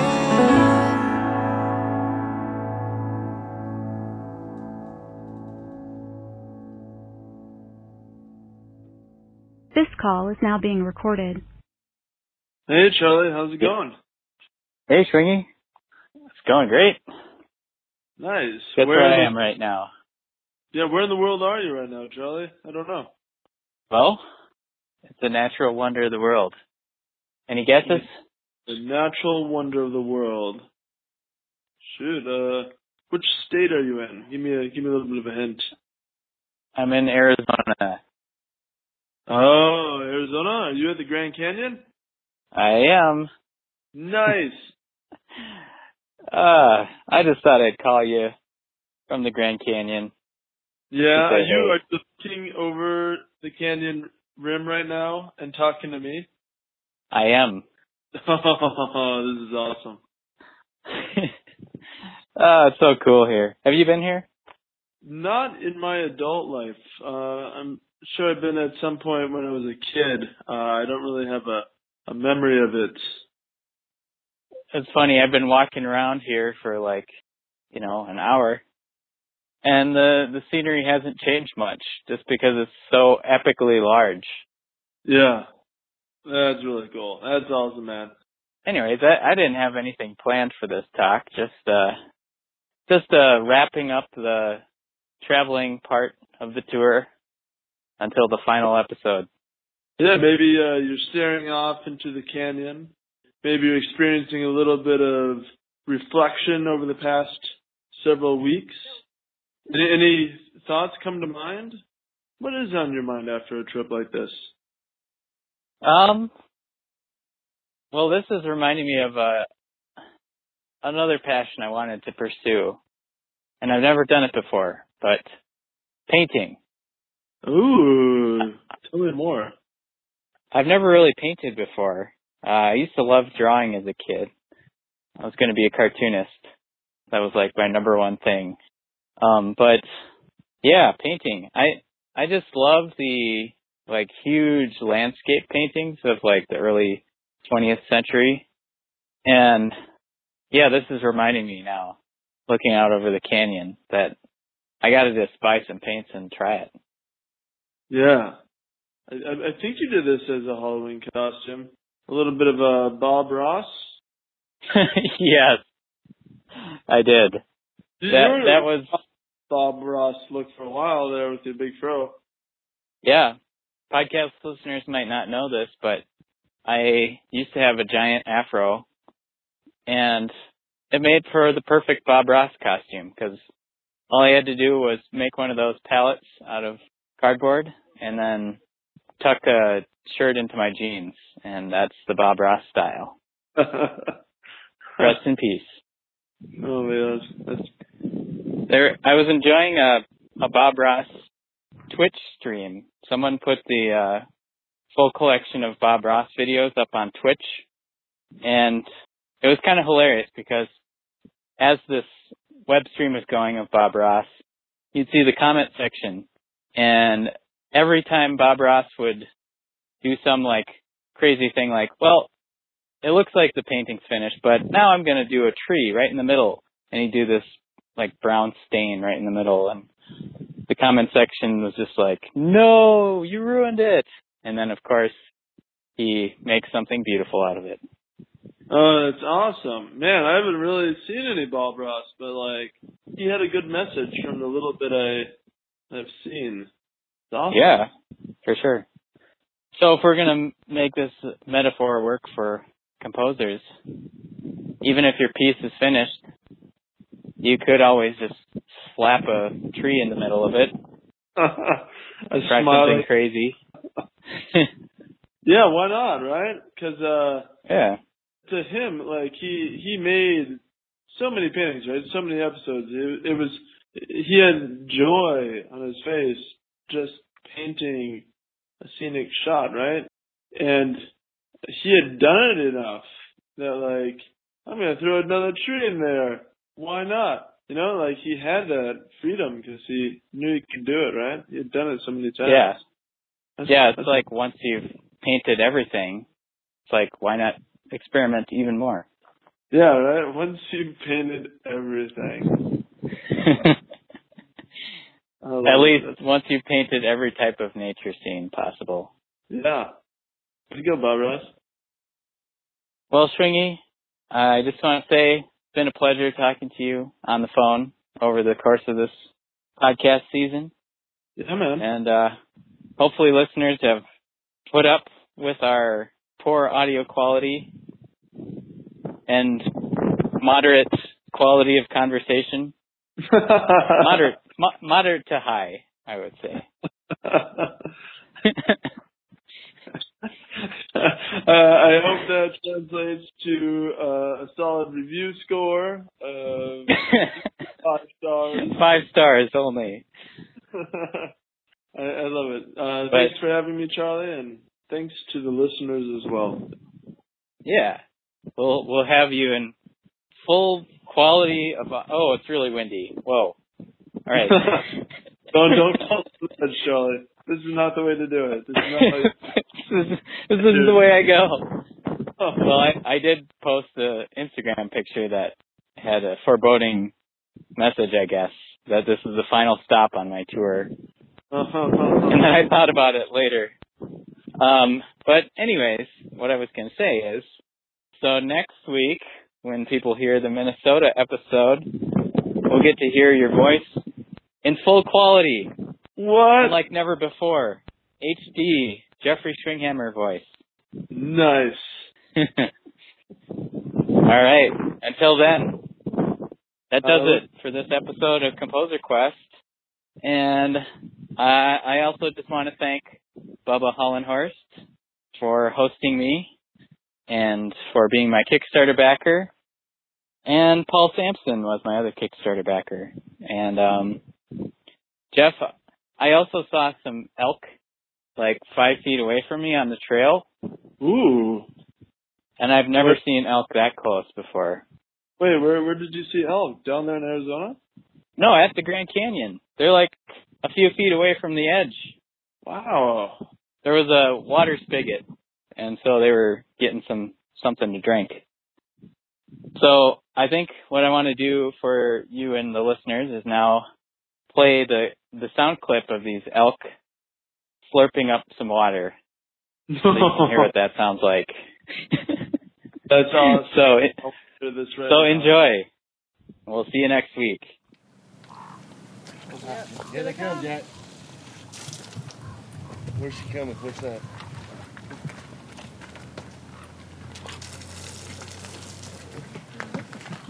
There, we gave you a drink. You're welcome. Get that drink.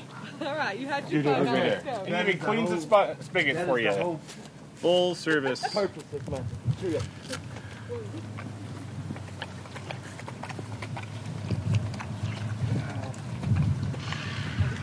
Wow. I thought it was her sneaking it behind me.